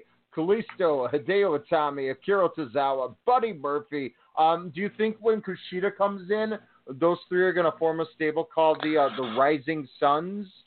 Brock Lesnar, spoiler, Brock Lesnar, Finn Balor, Beast versus the Demon on a big stage. About time, Vince. And then the 2 Rumble matches. How are they going to mess this up? Go, Ryan. I don't. I'm not even going to say anything. And not just kicking out of finishers. Like I'll say this. This week's Monday. This was the first time I watched Monday Night Raw in 2-3 months, and the first hour was some of the most horrific television I've ever seen. But the last hour and a half actually wasn't that bad. I was shocked. Like I kind of enjoyed it. Now I don't understand the Alexa Bliss segment where they had her naked in the back. I was an homage to Trish Stratus, and she says, it was as goofy as the Mandy Rose saying, "I'm going to break up Naomi's marriage" on Tuesday. Yeah. Like holy cow, where are they going? But I mean, you get rid of that beginning crap with Braun Strowman that was so horrifically bad. Oh God! It was a slightly. What did he flip show. over this week, Ryan? A limousine, Vince's limousine, and Vince was so mad was that he in it? Took away his Royal Rumble match. Nope, but Baron Corbin was the one who set it all up. Oh my gosh! But they had a cool little angle where all these dudes. It was a murderer's row of jobbers though, waiting outside to talk to Vince about facing Brock Lesnar. It was like Curtis Axel, Bo Dallas, Kurt Hawkins, No Way Jose, Heath Slater, and Rhino. Like, are you kidding me? These are the guys that are waiting to talk to Vince. And then Jerry Lawler randomly walks out from the room. I was like, okay, that was weird. Memphis. But they were in Memphis. I get okay. You're smart. And then the segment was fun for the 4-way, and it sounded like Lesnar was the one pushing for Balor, and apparently they were never going to have Braun in this match anyway because he was never going to win. They didn't want him to lose again, so they're protecting Braun. Deception. So, I mean, why protect him? I mean, he's not in the good graces anymore. Yeah, I guess of internet fans, but I mean, even it seems like crowds there are just kind of over this shtick. It's not 1994. It's boring. I don't need to see him tip things over. It was funny when he said that get these hands things the first time, but now that he says it 5 times in a promo, I'm just like, all right. I get it. You know, it's not catchy enough. Like when he used it as a "you better get out here, or you're gonna get these hands" type thing, I was like, that's funny. But now he waits for the crowd to sing along with him, and I get it. That's what you do. You sell merch, but I've never seen anyone wear a Braun Strowman shirt. Find me 4 people. Well, I remember when I tried to buy one when we were at the TLC pay-per-view, and they didn't even have them at the pay-per-view. Yeah. That was when we got to see Braun Strowman killed in a compactor only to show up the next night on Raw. You remember we also saw AJ Styles battle Finn Balor? This is true. And I guess Lesnar was pushing for Balor. Like, he's wanted to work Balor for a while. And it's because, too, look at the matches he's had with workers, with actual competitors and wrestlers. Bryan and Styles there. Yeah. I mean, even the match with Joe, as short as it was, you know, at Great Balls of Fire a year or so ago, it was a good match for what it was because, again, it's more of a physicality brawl. And just imagine if they were, you know, maybe another 5-6 minutes where it could have been something, you know, where it was a Suplex City versus, you know, the Suplex Bay, if you will. But this is going to be a freaking fantastic match. This is something where I think you do something out of the norm. Yeah, you want to give Rollins, you know, the match with Lesnar. You have Balor win against Lesnar at the Rumble. You have Rollins then win that Rumble. And then you set up the rematch for, hey, I'm the champion. I never this title. Prove that you deserved it that night. I had to relinquish it after SummerSlam. That has so much more, you know, of a storyline than a Samoa Joe talking about another man's wife. What do you think is the more obvious of the two? Rollins winning the men's Rumble or Lesnar beating Balor? I'm going to say... Can't it be both? No, I'm going to say Rollins winning the Rumble. What's more obvious, though? Rollins winning the Rumble or us getting a Charlotte, Becky, British Bulldog, Lex Luger double elimination? Yeah, I kind of think that's so. You know, and I know this probably isn't the sexy answer, but I almost wish they would just rematch Charlotte Asuka from last year and let Becky win and have her go to Raw to face Ronda. And just have 2 one-on-one good matches. That would be dope. Like, I wish that's the route they take. But, yeah, I think you're probably right. We're getting and there's no way they can do it as perfect as Cena Batista because it was an accident. My quads. You blew them out. I love how there's a botch. And because of the botch, Vince can't walk for 6 months. He falls backwards. My thing too with that would be you either go that route or you have Charlotte win the Rumble, and then you have Becky intervene into the match like Charlotte did at SummerSlam, where you know she kind of went into that title match. The only ways I can kind of see. Only 2 possible scenarios that would make, I guess, a little bit of sense. Mm-hmm. But find out more next week. and it's, like I said, it looks like a good show. I mean, it could be a fun Rumble. I can't wait. But, you know, once again, here's the crappy thing about it is we're all going to be sitting there watching it just waiting for them to do something stupid.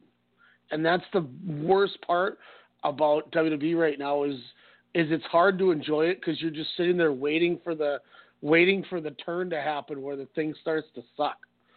It's like, oh, I know it's coming. I know you guys are going to do something stupid. It's just, I know it's coming. All I know is I hope just like when a couple years ago when I got Randy Orton's number in our buy ourselves a number Rumble game, I hope I'm the one that pulls Seth. Oh man. I hope you're not the one to pull Seth. Do you remember when Isaiah had number 30 and it was Roman and everybody stared at him and he just sat in that corner uncomfortable, like, because he's like, yes, and he's like, oh. That sounds like you son of a bitch. Roman Reigns wins.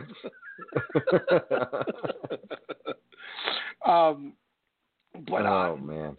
UK, where we were going here, a couple matches left in the show. Jordan Grace defeats Ginny for the women's title. I went 3 1/4. I would have went higher, but Jordan Grace botched a couple things. Oh yeah. But it wasn't too crazy.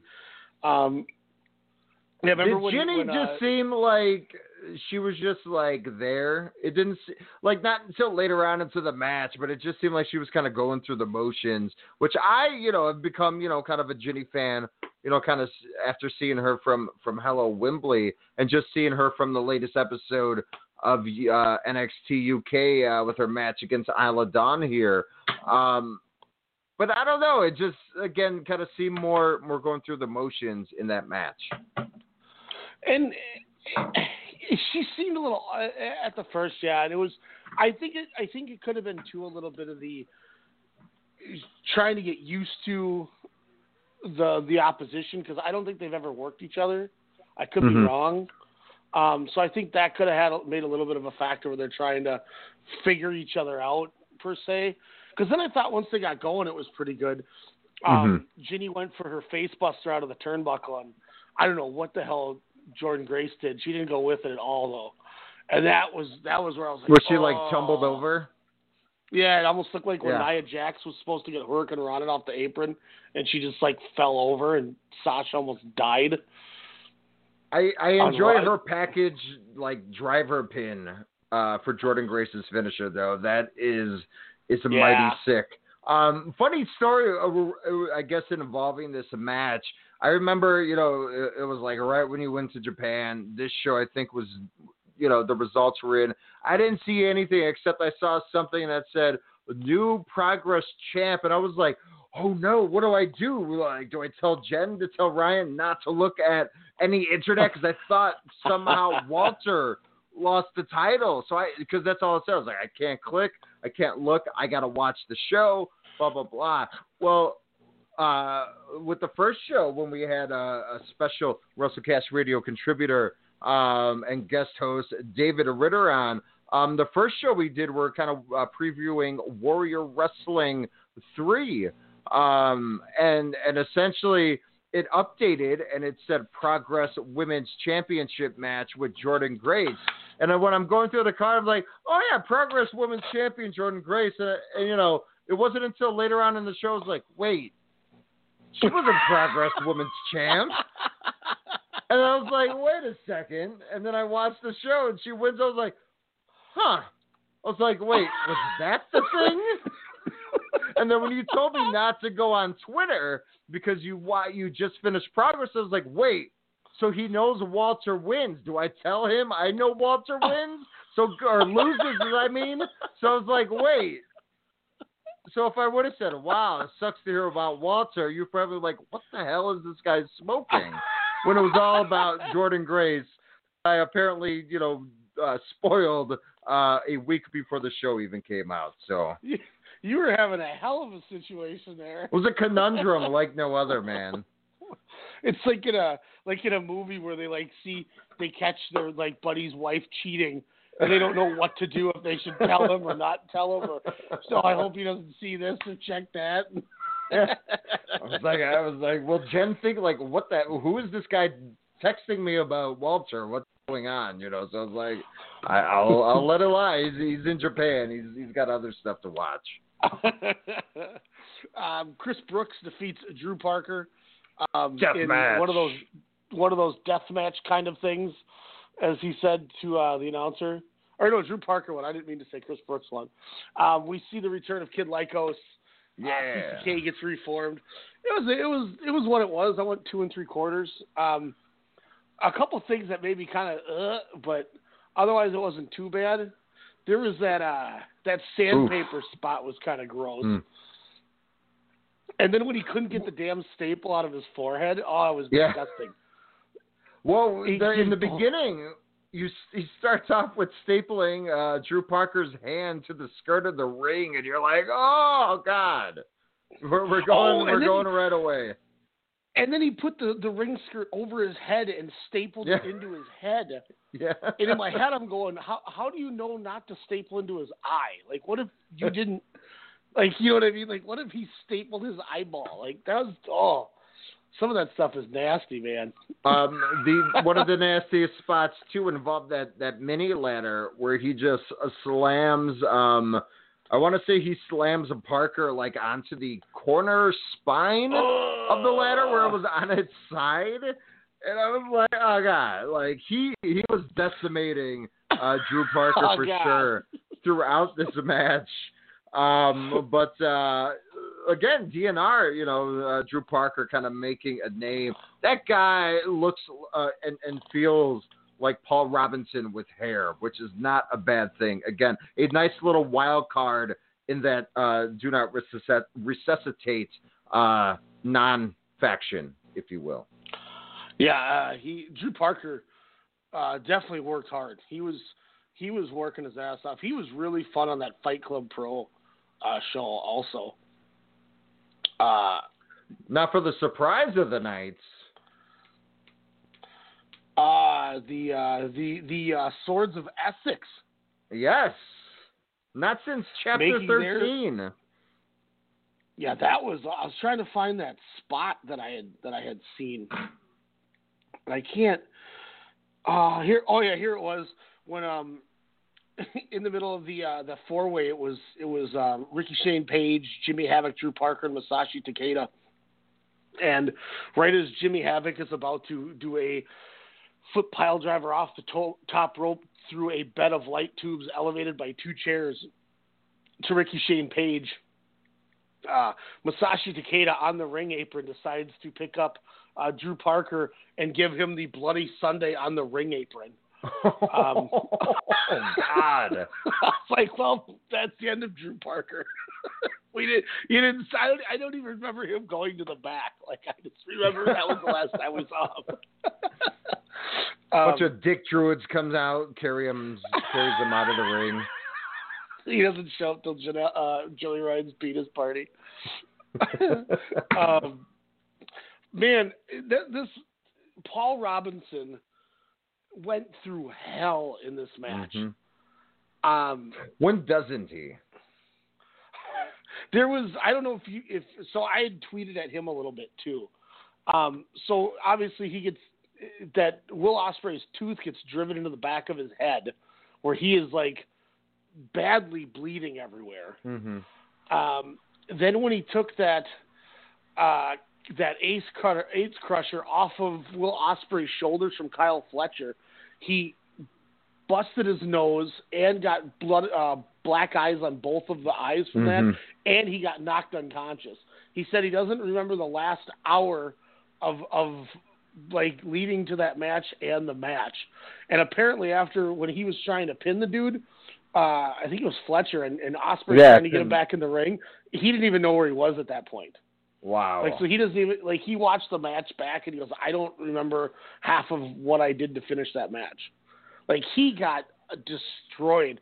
Now, I went 4.5 in that match. That match rocked. Yes, it did. My God, Aussie Open showed why they definitely caught the eyes of many wrestling fans in 2018, even in a losing effort. I loved the parallels, or kind of the team of Mark Davis and of course Kyle Fletcher, but just how they complement each other so well. You got the big strong guy in Davis, and the high flyer in Fletcher, but the spot where Davis grabbed Ospreay and kind of held him down and then picks Robinson up, dead weight and all, with one hand, power bombs, Paul Robinson down after he's probably, like you said, totally has no idea where he's at, and then just throws Ospreay down just right next was just awesome. And just to think to, kind of see Will Ospreay and a Kyle Fletcher, kind of in the ring at the same time was a treat. And cannot wait, for any impending rematches. But no, this was definitely a get out of your chair type of a match because you had no idea where the hell this was going to go. And then to crown new champions. And oh yeah, that one of those new champions, Ryan, ended up winning the Open Heavyweight Championship, just a few days later at the Tokyo Dome. So, it's crazy to just kind of think how he wins in a green tag match and then just 4 days later wins another, championship at the Tokyo Dome. And this is something too that I really wonder with the way that these titles are going out is, from what it sounds like that's the end of Bait and Dunn in Progress. I wonder what happens with Trent Seven. Like, are they going to let him work Progress still, but they pulled Dunn and Bait? Like, I don't understand that one, since he has a title. So here in Progress, you have a guy who's got one of those contracts with WWE as the Atlas champion. Then you have Walter, who's their world champion, who's got a weird contract with NXT. You have an Impact contracted wrestler as your women's champion, and you have a New Japan contracted wrestler as a tag champ. Progress is working with everybody. Which I guess isn't a bad thing if you think about it, just due to the fact that, they're kind of sharing their wealth, which then brings more eyes to their product when they, they see or hear Will Ospreay wins tag team championship, with heated rival against, top tag team of 2018, or you have something where Jordan Grace, Impact champion, but she's also a double champion. Again, she's not going to bring her Progress belt out there. So I get that. I don't know. I would think it would bring more eyes. Progress. So here's my question. If Progress ends up going on the WWE network like it was rumored to happen at the beginning of the year, how does that impact half the roster that doesn't wrestle for WWE? Like Jimmy Havoc, Will Ospreay, guys like that, Jordan Grace. How does that? I wonder how that impacts. Like, does WWE immediately tell them they can't book those guys anymore, or do they still wrestle and they're just not showing on the network their matches? I mean, one would think. I mean, Jordan Grace is the prime example. I mean, I think I posed that question to you about 3 weeks ago. When I was like, well, she signed to Impact, but she debuted with Progress, and they're making her a big thing. So, that's when I asked her, I was like, well, what's the relationship with that? And then it's really, having an Impact wrestler who is now their champion with, a company that has a seamless, working partnership with the WWE.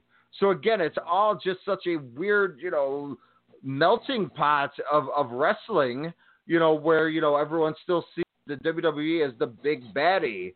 But, I guess we really won't know, 3-4 months down the line when, we all know a little bit more about what AEW is going to be doing, and all these other, quote unquote, exclusive contracts, that everybody's going to be signing, or hell, even teams that are requesting their release, from certain companies at the moment. Well, and that's not only did your question really spark my interest, and I don't think anyone knows. And I don't think that's the thing. I don't think anyone knows in these companies. Like you said, everybody's scrambling to do this and that. I think everybody is waiting to see what the WWE is going to do, but I don't even think they have any idea what's going to do, because I think Trips, as much as people like to give him credit to Barry, I think he's in his heart of hearts for the King of Kings there. He knows and loves professional wrestling. He respects the days of the territory. Look again at what he has done with NXT, now with NXT UK, the relationships with Progress, WWN, Evolve, all that stuff. So his heart is on the pulse, as much as we hate to deny it.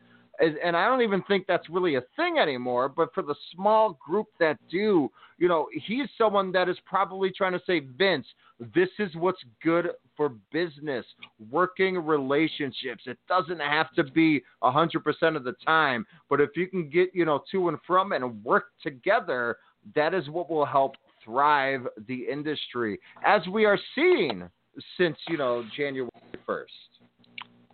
Well, that's the one thing that really threw me for the loop with you bringing up the, Ryan, what does this Jordan Grace thing mean? Is when Will Ospreay leaves with the title too now.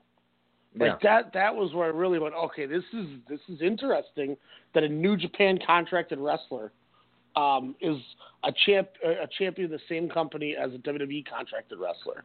Isn't he contracted to Ring of Honor too, I thought? Not anymore, no. He had a contract with that was like 2 years ago he did. He had it back when Marty Scurll first signed his contract when he first showed up, and it was when Marty Scurll was the TV champ. Best move, because I remember seeing a headline, right, a little before Wrestle Kingdom, and it said a Ring of Honor to feature Will Ospreay a lot more in 2000. Yeah, it's right here. Ring of Honor wants to use Will Ospreay a lot. So maybe you're right. It's just more the New Japan relationship. Never mind. Mm-hmm. So that's primarily what it is. He had a contract when they were doing those 3-ways with Dragon Lee, Marty Scurll, and him all the time, and he could never beat Scurll in those matches. But it's once again, it's like they had him under contract for a year or two, and they did nothing with him. Like, and now they want to start using them, and it's like, so that'll be interesting. And once again, I think with this whole New Japan and ROH working together, I think when it's all said and done, Kenny Omega holds all the cards, because if Kenny still wants to work New Japan, but he's going to sign with All Elite, then New Japan's going to make the relationship work with AEW. So I think that ultimately sets up what happens with those two companies. Right now, I mean, obviously with the TV deal and everything right now, we know why they stuck with ROH, and let's be honest, they're not going to jeopardize any of their ROH relationship until at least Madison Square Garden's over. But real quick, going back here, Eddie Dennis defeats Marcel Bartel, Axel Dieter Jr. I only went 3 stars on it just for the fact that you could tell Axel Dieter Jr., as fun as it was, has that WWE shtick on him. And it wasn't the same Axel Dieter, the same ring comp gentleman that I'm used to. But it wasn't bad by any means. 3 stars is a perfectly acceptable wrestling match. Were you surprised by the win from Eddie for Dennis? No. They're a smart company where, if you got somebody coming in from outside for a special appearance and you're having them face somebody that you're trying to build in your company, they come in and do the job. It doesn't affect them. They're not going to be back anyway. Use that to build up your talent. I'm totally fine with them doing that. I think that was a smart play too. You don't bring somebody in to take a victory from a guy you're pushing for a big. Look at Ilya Dragunov came in and didn't beat Pete Dunne. As much as it was an attraction for him to come in, you just don't. They don't have to come in. It's not WWE where they bring him in and he's got to win right away. So I like the fact that Dieter did the job to Eddie Dennis. Keeps the Dennis train going. Hell yeah, keep that going. I dig him. I don't know what it is. I just like the character. I like his ring prowess, if you will. I just like how he's just a brawler. It's just a fun British JBL. I like that. That's a good way to look at it. And then obviously the other thing we had was was Tyler Bate versus Pete Dunne. I don't think this was as good as their other matches, which I still won 4 stars on it, but it was definitely not as good as their past performances. I did enjoy when Dunne ended up punking him out on the floor and he took that bump. I thought that was really good. Then it turned the intensity up. Mm-hmm. Yeah, it was a fun match. This was a fan service match. I mean, finally when it did turn on, I loved how Pete Dunne was mocking his, British strong style stable mate there. But Tyler Bate, man, again, that's the guy. Which I they hinted at Pete Dunne leaving, but I was like, okay, they're building Tyler Bate to have a monster 2019 in progress. Where they said, at the end of the show that both men, that was their last appearance there. So I have no idea, but it was great to see them trying to one-up each other to start the match. But the first 7 minutes was, Pete Dunne has Tyler Bate in a submission, but then Tyler Bate would either bridge out of it via his neck or just like pick up Pete Dunne somehow or counter, Dunne's submission. It was a great watch, and again, a fun fan service type of match. Hard strikes. I loved the ferocious hits, chops, punches, kicks, that you will, and the trading off, trying to, hit each other's finishers on each other. Another great spot. But Pete Dunne, man, he definitely is the guy, to face Walter, where it's like, okay, I could see him possibly taking out the ring general, although it could be hard, and he better take his vitamins that day. But again, they hyped that match very well over on Progress 84, the time we fought in a bigger hall in Blackpool.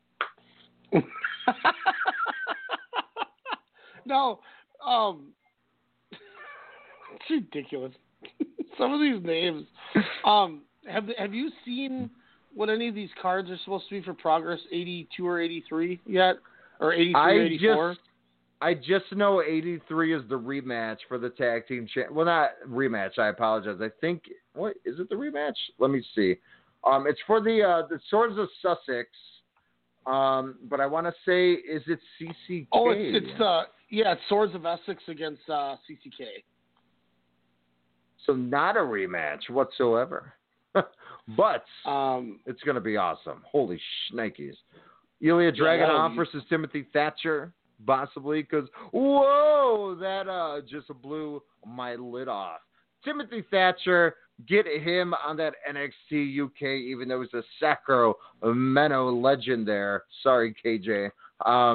But imagine, again, a ring conf in the WWE as one of the premier stables in wrestling. Soak it up, America. Vince would be like, Timothy Thatcher's so goddamn boring. He'd hate him. He's like that British guy. And there's like, oh, he's from Sacramento, Vince. What? Put him in some shades and board shorts. Again, guys, me and Ryan have been doing Vince impressions way before this show, way before anything to wrestle with. So this is just us being us. Suck it. Aussie Open are taking on William Evers and Chuck Mambo of Do Not Resuscitate at that show. And then the other two, Drew Parker and Spike Trevay, are taking on Eddie Dennis and Mark Haskins. So Haskins not gone. Ooh, okay. Jody Fleisch against Angelico. Ridgeway and Iria. Wow. Oh, that's Chris Ridgeway and Shigehiro Irie. And then you said they're doing Thatcher and Dragunov, I believe you said. And then obviously we have the Swords of Essex against CCK. God, so that should be pretty fun. Yeah, that's gonna be a good show. So tell me about Angelico. Angelico worked a lot of Lucha Underground. He's a champion down in AAA. He wears he was a partners with Jack Evans, and he wears like green and black, crazy colored gear, like a motorcycle dirt bike kind of guy. He's done a lot in Lucha Underground. He was a pretty big deal there. So that'll be sweet. Chapter 85. No full cards yet, but 85 and 86. Austin Theory is making his debut there. Jordan Devlin's going to be back on the card, and DJ Z is going to be on the shows too. Yeah, I did see that. Good for him, man. Free agent. No longer under the shackles of Anthem. Yeah, so it'll be interesting to see what some of these guys... now that we're talking about that, I got some notes here I took down. So obviously we talked the Roosh thing. Apparently the Lucha Brothers have big deals in place with both WWE and AEW but Lucha Underground is still kind of holding their contracts hostage. Why can't you pay off? Have you ever heard of that, where a company has paid off a contract early to sign talent? Yeah. So why is the E not giving them the money? Well, apparently Lucha Underground is hell-bent that they're going to be running season 5. Like, Eva Lise has been trying to get released, and they won't let her leave her Lucha Underground contract. Joey Ryan's still under contract with Lucha Underground. Otherwise, he would have already probably signed an AEW contract. So a lot of these guys are still tied up in there. El Hijo del Fantasma, King Cuerno from there, he apparently part of the reason he hasn't signed a contract anywhere and just kind of working freelance is because he's also tied up in this Lucha Underground stuff where they won't let him walk. So it sounds like a lot of these people are just tied up in these Lucha Underground deals. Brian, these contracts done? Johnny Impact. I think 2 years still. Oh my gosh. What if the El Rey Network goes under? Are they still technically under contract? I don't know. I can try to look into it and see if I can get an answer. But because I thought I'd seen it recently where there was pretty much like, no, there's not going to be another season whatsoever. So how would a one null and a void? I hope, because there's just a lot of good talent out there that should be kind of exposed a little bit more and just not kind of on the internet circuit, if you will. Well, so here's another thing too: is with MLW had said that they signed them to the Lucha Bros, the contracts. MLW's contracts, apparently, this is the stuff I heard from Court Bauer stuff. Basically you're allowed to work anywhere but WWE and ROH. It was just a WWE thing where you could work anywhere, but if you sign an MLW deal, you can't work WWE. Apparently, ROH is on that list now because of what happened with the Roosh situation. What their deals have been is it's low money, like $150 a date for 2 years. So if they use you 5 times, that what, $750 or whatever. And I guess a lot of the talents have been turning it down or leaving. Like we saw Shane Strickland said he's a free agent now. So a lot of these guys are like, screw this isn't worth it. There's no money in this. And the problem is they have priority over you. So, WrestleMania weekend, there's been a couple MLW guys. Filthy Tom Lawler was booked by the Black Label Pro Company, and he got pulled from the show. They posted on Twitter due to an MLW commitment. So, if they're bringing you in to do interviews for the MLW TV, you're not necessarily getting paid for it because it's not an actual booking date, but they still have priority over you to do some of these interviews and stuff. So it sounds like these MLW contracts are not that legal binding, which is why the Lucha Bros are suddenly working everywhere else, is because they maybe are under a contract like that, but it's nothing that crazy. So MLW, you say, possibly could be paying their talent only $150 a booking? Yeah. Why and who can survive off of that? Yeah, that's like... What if they film multiple shows in a night? Do they get paid per show, or is it just because you're per there? Date. Per date. Wow. So that's why they have a couple big names that maybe they paid more for. But if you look at a lot of these guys in MLW, it's a lot of talent that look at what's his name? MJF walked from it. Joey Janela walked from it. All these guys where they're trying to grab them before they're worth a damn. The problem is these people are getting a lot bigger and better, and they just can't compete with it. No, that's really low if you ask me, but I don't know. It's interesting to see if that's a real thing. Kushida to 205 Live, we already mentioned that. The other thing, too, that I was told, which definitely has a ripple effect once again in AEW and New Japan really not working together, which completely shows that there's no alliance between the two. There's big talks that 2 or 3 stars from New Japan are jumping ship to AEW. Whoa. Obviously, I think Kenny Omega is probably one of them, but there has been no name said about the other ones. I don't think, I would say there's a 1% chance that this ever happens.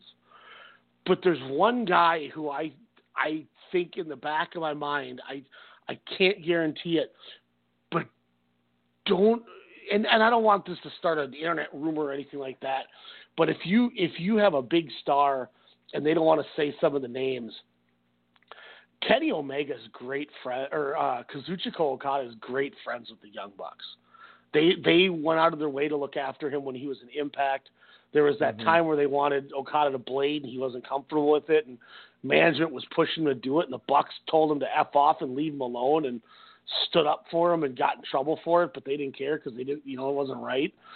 And, he worked all in and basically told Kidani, look, I'm working there regardless if I have your blessing or not. And Kidani just kind of let him do it. And he's the reason the Bucks got booked. And I tell you what, if they really dogged the Bucks and AEW guys out a couple days before that Tokyo Dome show, to the point they didn't even show up for New Year's Dash, if the wrong thing got rubbed the wrong way, that's one guy I could see going there. And that's a guy that's going to get a big contract from the Cons. That is for sure. Because, again, the potential matchups, the talent that will, not only the FTRs of the world, hashtag FTRs, but, you got other people, asking for the release, just again to kind of be a part of this fantasy wrestling. But, again, it's fantasy wrestling done right. It's going to be something – that's not just going to be like, hey, we're going to throw, Okada versus, Kenny Omega right away. It's something that's going to build, that they're going to be smart about. Look, we're already getting a Hangman Page, Pac, kind of a tease there, which again, on paper, I can't wait. I never would have expected that. But when I saw that, I was like, I need that now. So again, they're incorporating so many things. Not even expecting it, but tell me when you ever would have thought when you're fantasy booking that you'd be like, oh, man, I would love to watch Hangman Page wrestle Pac. Like, that's not even something anyone even thought about as a dream type thing. Like, and I don't mean dream match, but, like, if you look on paper and you go, holy shit, they're going to book Page versus Pac, that's going to rule. And I'll tell you what, I think the Young Bucks are and Cody are going to do this right, and I think they're not going to screw it up. They're not going to, quote-unquote, Triple H themselves with the booking. I'm not talking about the way he books as the owner. He's incredible. But, Cody's not going to book himself to be the champion. He's not going to take the Gagne or Triple H or Jeff Jarrett approach, where I get it, you can't rely on everyone, so you rely on yourself because you know that you're going to be there. So I understand it's a confidence thing, but, I mean, the fact that the Bucks and Cody are already putting Page into the program is the smartest thing you could do. Because Hangman Page is young, and if he just continues to keep improving, there's a reason that Triple H offered him main roster money to be a headliner in NXT, which is unheard of to think of. Because Triple H isn't stupid. This is a diamond, this is the epitome of a diamond in the rough. I mean, and you see it every time Adam Page goes out there, he impresses and just gets better anytime. So I think that's a great move by establishing him in the first promo or the first angle for the title. And I love the fact that this not only shows that they have the OWE Alliance and the Strong Hearts Alliance, but it also shows that Shima and Dragon Gate must be getting along, because now there's obviously a Dragon Gate alliance with the two now. So there's a lot of talent that could be coming. I mean, we may see Yamato and BB Hulk in the company. They're, I think, the tag champs in Dragon Gate right now. That would be dope. Oh. So there's a lot of good that's going to come from this. And for people who are, for the AEW, I can't say nothing. I've already told Alex, but I can't say nothing on the air. But trust me, there's a TV deal in place, and you guys are going to be happy. And it's coming sooner than later. Just be patient. They still have to run these. There's a couple shows they're going to run first, but this before the year's over, this company is going to be off and running, and I can't wait to see what this company can do on TV. And something's going to be happening in Los Angeles if you check the Bucks Twitter as well as Hangman's and Cody's. What did it say? It said, "See you in Los Angeles."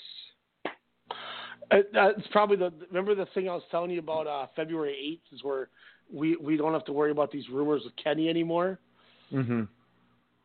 There was a couple AEW contracted wrestlers who had to pull out of indie dates on February 8th for an AEW commitment. I think they're running a rally, and that's the day he signs.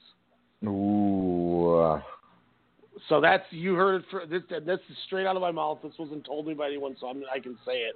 But that's my prediction I'll give right now is I think February 8th, the reason they're locking this date in with all their talent is they're going to run another press conference. They're going to announce some more stuff, and that's when they're going to announce Kenny. I was just thinking of who would be the worst announcements that they would have. Probably Mantar. They signed Adam Rose.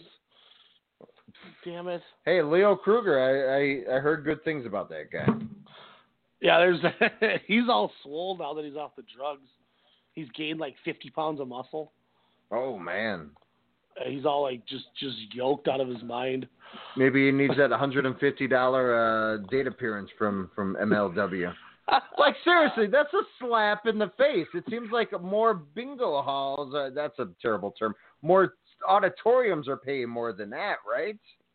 $150. Excuse me. I think the other thing, too, I'm assuming when I look at this is that's when they're getting the guys that don't have big deal exposures where they can pay them that, and guys are going, holy crap, I get to be on TV. And you still get to take other bookings. It's just the problem is if they need you, you got to pull out of the booking. So if they decide but how to run, do you make a basis if you're only making maybe $150 to $400 a week and maybe only do 2 weeks of wrestling? How do you live on that? So I'll use it as this way, okay? Alex, you're a guy on the indie scene that gets about $100 a booking, okay? Mm-hmm. And I come to you and say, look, I want to sign you for 2 years. I'm going to give you $150 a show. So you're going to get $50 more. It'll be per date. So whenever we do our taping, so it's not going to be all the time. But the advantage you get to use is now you have TV exposure on a nationally syndicated TV show and on Fight TV and all this, where you can now charge more for your independent bookings. As long as you're not working with WWE or Ring of Honor, you could take as many bookings as you want. So you could work every weekend and charge $200 a person if you really want to. So now you're going to get booked a lot more now, because if say you're getting booked twice a month, well now you might get booked, 2 times a week. So yes, you're getting low money from me, but I'm giving you national exposure. I don't know. That just seems way I'm not disagreeing underpaid. with that. But for what these guys and gals do, these performers, 5, 10, 15, 30 minutes, in a ring, it's just so much physicality, so much that you do, and then again, they're putting the butts in the seats. When I hear numbers like that, I'm like, what? So let me say it this way. So say you were working 3 times a month and you were charging $100 appearance. So you're getting $300 a month for wrestling. Obviously, you still have a shoot job. Now, because of the exposure you got from signing with us at MLW, now you're getting three bookings a week, which accrues to 12 a month. So you've quadrupled your wrestling income, and you can charge double. So you're making 8 times a month what you were making. You went from making $300 in 3 matches to making $2,400 in 12 matches. Interesting. It's a lot of pesos. Now, so and then that's where but you're only going to give me $150. Okay, well then you don't need my nationally syndicated program. Good luck to you, and I hope everything goes well.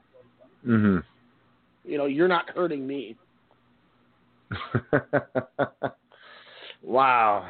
It's but that's just me, playing the other side of it.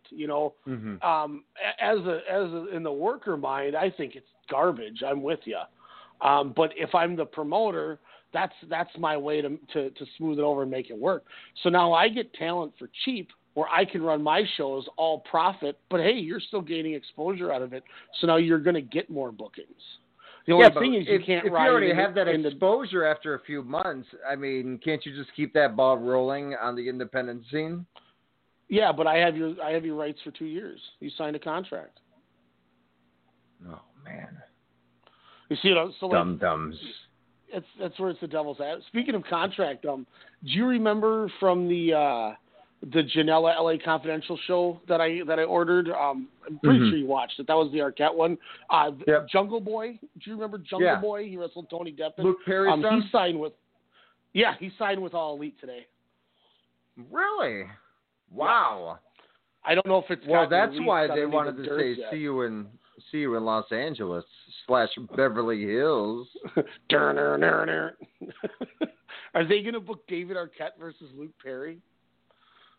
If they're smart. I mean, wow. So, I mean, is that one of the 4 that they signed, as was teased in the Being the Elite episode? Maybe. And like I said, I haven't seen anything come out, come out on the dirts or anything yet. I was just heard from somebody about it, and that's the only reason I know.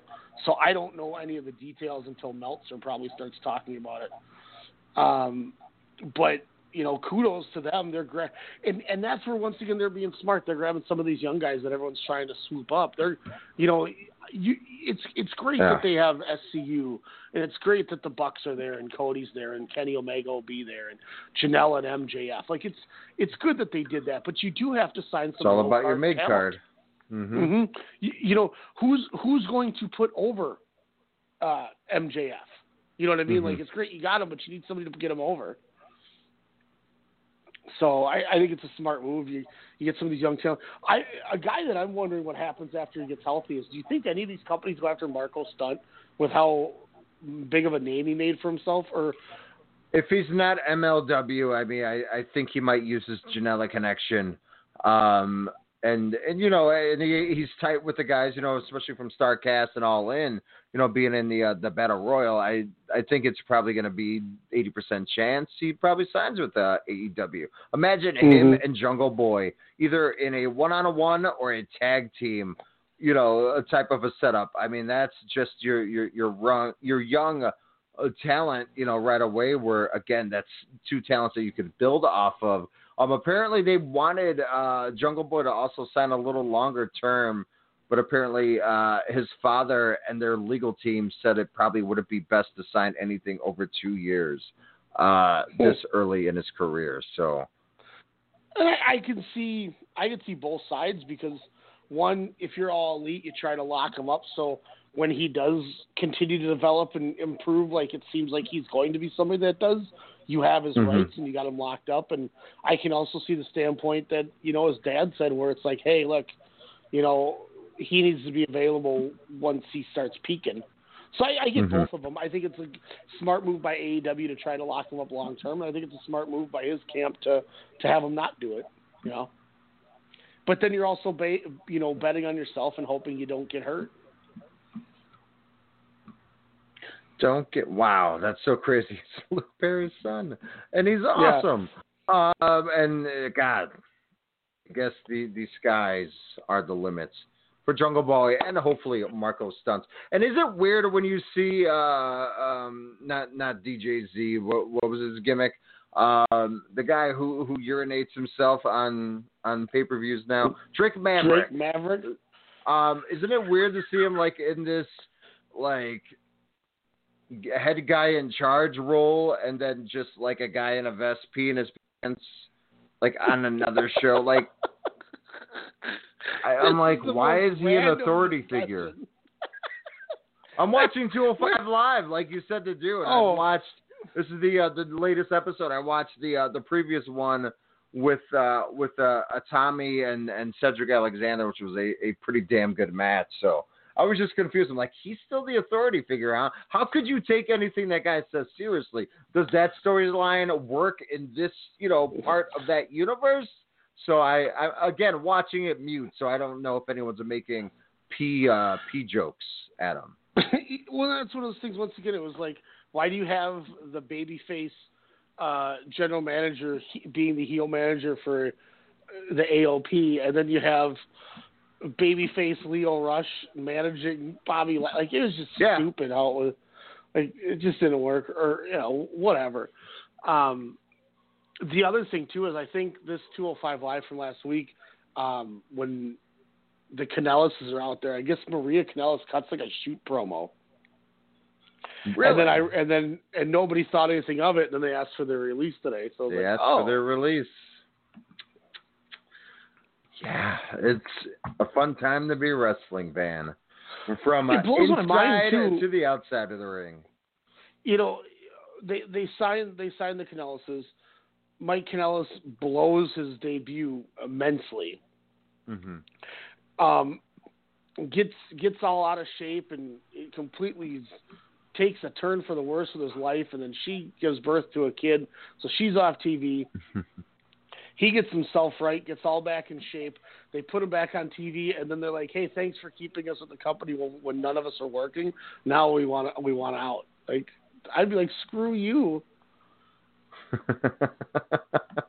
took care of you not guys. A good idea.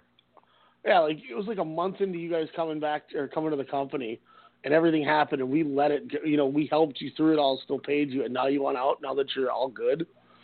Mm-hmm. Like, what kind of gratitude is that?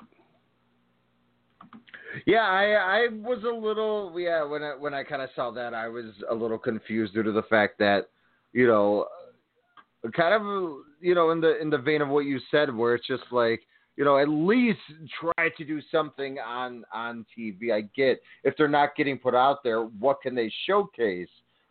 But yeah, I mean, you try to do as much as you can with as much as what they did for them. But I mean, that's business, I suppose, even though it might not look like, kind of the best actions from the Kanellises and or Bennett's. Yeah, so it wasn't. I don't think it was either the show that happened yesterday. It was the show that happened the week before. I'm actually going to go on my Xbox and boot up the app and check it out myself because I didn't see this shoot interview. I just heard about it earlier in the day, so I'm a little intrigued to see what the heck she was Why does talking Kenta's about. hair look like a really bad wig? Because hopefully he's angry Grandpa Kenta and he doesn't care anymore and he's just going to hurt somebody on whatever you're watching. Yeah, by the way, I don't know. Did you watch the Marafuji? I don't know why I kept calling him Fuji. Anniversary show stuff from. I know you don't watch a ton of Noah, but Kenta worked the main event. They let him go back, and he worked a match against Marafuji. And no, I did not. Awesome. Ooh, I'll have to check that out. This was like old Kenta. Like he was back murdering people, which is crazy too. Because then, like I said, at that Fight Club Pro show we went to, randomly Akira Tozawa worked that show, and I was really surprised to see him on that show. He tagged with Miko Satomura, and they wrestled Chris Brooks and Kid Lyko CCK. Whoa, oh my God! They're putting that show on DVD, so I'm going to for sure pick that up, and then we can watch that because I'd like to check it out again because it was a tremendous show, just a tremendous show. I'm trying to remember the exact card. I was going to pull this up here real quick. I don't know. Maybe they took it off because I do not see any Kanellis interview on this episode. Friday, February 1st, Fight Club Pro, the Wrestle House 19, Dunkzilla himself, Mark Davis, taking on Walter. Whoa. Where's that at? That's Fight Club Pro. It's another UK company. Okay, yep. Okay. Wow. Yeah, that sounds way tight. Here, Project Tokyo. Let me get the. It's going to be on video on demand too. It sounds like okay. That's pretty tight. Let's see if I can find this DVD here. Man, changing the universe, indeed. Yeah, it's wild. Like some of the stuff that just thinking about what's been going on and all the changes and stuff. It's like, what the hell? Is it weird that I think? Match listing. Oh, here we go. I found it. Okay, so this was the show. It was Fight Club versus DDT. We saw the Hunter brothers, Lee and Jim Hunter, took on Moonlight Express, Mike Bailey and Mao from DDT. Nice. Yep. And then Beauty Bear, Chirihiro Hashimoto, who's the champion in Sendai Girls. I can't remember her partner's name. I apologize. Took on Dash Sago, who's one of my favorites going, and Millie McKenzie in a Sendai Girl tag match. And then we had the big strong tag matches. The strong BJ, Daisuke Sekimoto, and Yuji Okabayashi took on Mark Davis and Kyle Fletcher of Aussie Open, which was tremendous. Then we get the Strong Hearts exhibition. Seki Yoshioka and Shima took on T-Hawk and El Lindemann. That was awesome. Then what they considered was a dream tag match. CCK, Chris Brooks, and Kid Lycos took on Miko Satomura and Akira Tozawa. And then the main event was Death House 3, which was Masashi Takeda, Drew Parker, Jimmy Havoc, and Ricky Shane Page. So, I mean, this card was tremendous. Oh, it was so fun. Yeah. I'm going to order that DVD. It starts shipping next Monday, so I'm going to get my order in before Monday so I can get on that first run of them. But Royal Rumble, maybe I'll get it by the Rumble. That'd be perfect. We can watch it then. Does Taya Valkyrie battling Jazz do anything for you? No. What the hell is that? Is that on MLW? Ladies Title Match Network. Ladies Night Out 4. That's all it says. Cool. Don't know. Jazz is still going, huh? Jeez. She's the NWA Women's Champion. Oh yeah, that's right. She faced was it Brandy Rhodes? No, who was at the last show she just faced? I don't know, to be very honest with you. I apologize. I haven't kept up. What is this on my? I'm getting my Xbox ready. I realized that Blog Talk has a red countdown timer saying recording left on it, so they're getting ready to kick us. I was gonna boot up and try to find this promo too. And if I can find it, I'll give it to you. But I forgot I was watching something called Slobby's World or something like that on Netflix. Oh, you're watching that? Yeah. It's like a swearing ghetto pawn stars. Yeah.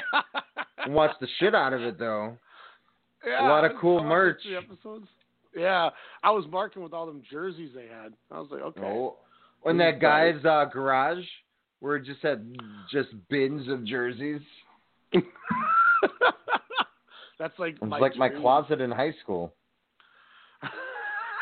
Same here. That was why I wore hockey jerseys and wind pants to work or school every day, and my nickname was Swish Swish Tight because you'd hear the swishing of the pants. It was nice you gave yourself that nickname. Oh man. Alex, we got to get back on here pretty quick. Our ballots. Yeah, we got to done. talk your excursion. Yep, I would like to talk those Japanese shows, break those down, talk the award nominees. Part of the reason I haven't posted it was because I sent you that match on Facebook, and I'm still trying to figure out if there was anything worse in 2018 than that match. Pretty bad. I had two people watch that, and the reactions that I got from these people asking if this was like fake or why half of what was happening. Like the drop toe hold where he like fell over and like slightly tripped him and then the dude just tipped over, or the the sexual attack in the corner somebody did, and it was one of the worst matches I've ever watched in my entire life. This was a match that I don't know what was worse. Everything you said, or the lack of just crowd. Lack of crowd, and just the response was just god awful. Like you said, you always work the left, right? Yeah. Always work the left. They did not get that memo. They did not watch The Wrestler, directed by Darren Aronofsky. After the first 30 seconds, Jordan was sitting there, and he's like, wow, that was an awful standing switch. Wait, why is he grabbing his right arm? And from there, it was over. So I'll get these ballots out to everybody, but yeah.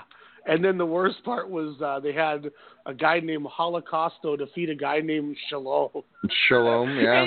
And he beat him with he had him in a tombstone and just shook him. And he gave up while he was in a tombstone. Shades of the Yeti. 24 years ago. Oh, man. But we're going to get these ballots posted. I'll start tagging everyone in them. But, yeah, so we'll be back. We'll probably be back again this week before the week's over, so we can. Yep. We can and talk then next week I'm Performance Center bound, going to the Old Town. When are you going to Orlando?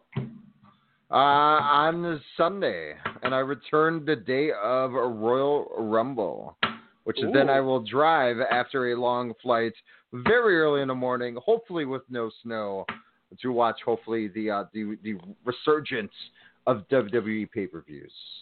I believe there's going to be 10 of us for this year's Rumble, so I'm going to see 10. what everyone wants to. Yeah, so everybody's going to be able to buy 3 numbers this year instead of 5. So I was almost thinking no kids in cages. None of that shit. No. Thankfully, there's the person who brought kids in cages won't be there. I can guarantee you that. Oh, thank God. We won't have to worry about that. It'll be like Jordan and Isaiah and people like that. But I'm almost thinking since people are only going to be we're only going to be able to buy 3 numbers instead of 5, we should do like $10 a number, because then the winner gets 300. Nice, clean $300 for the winner.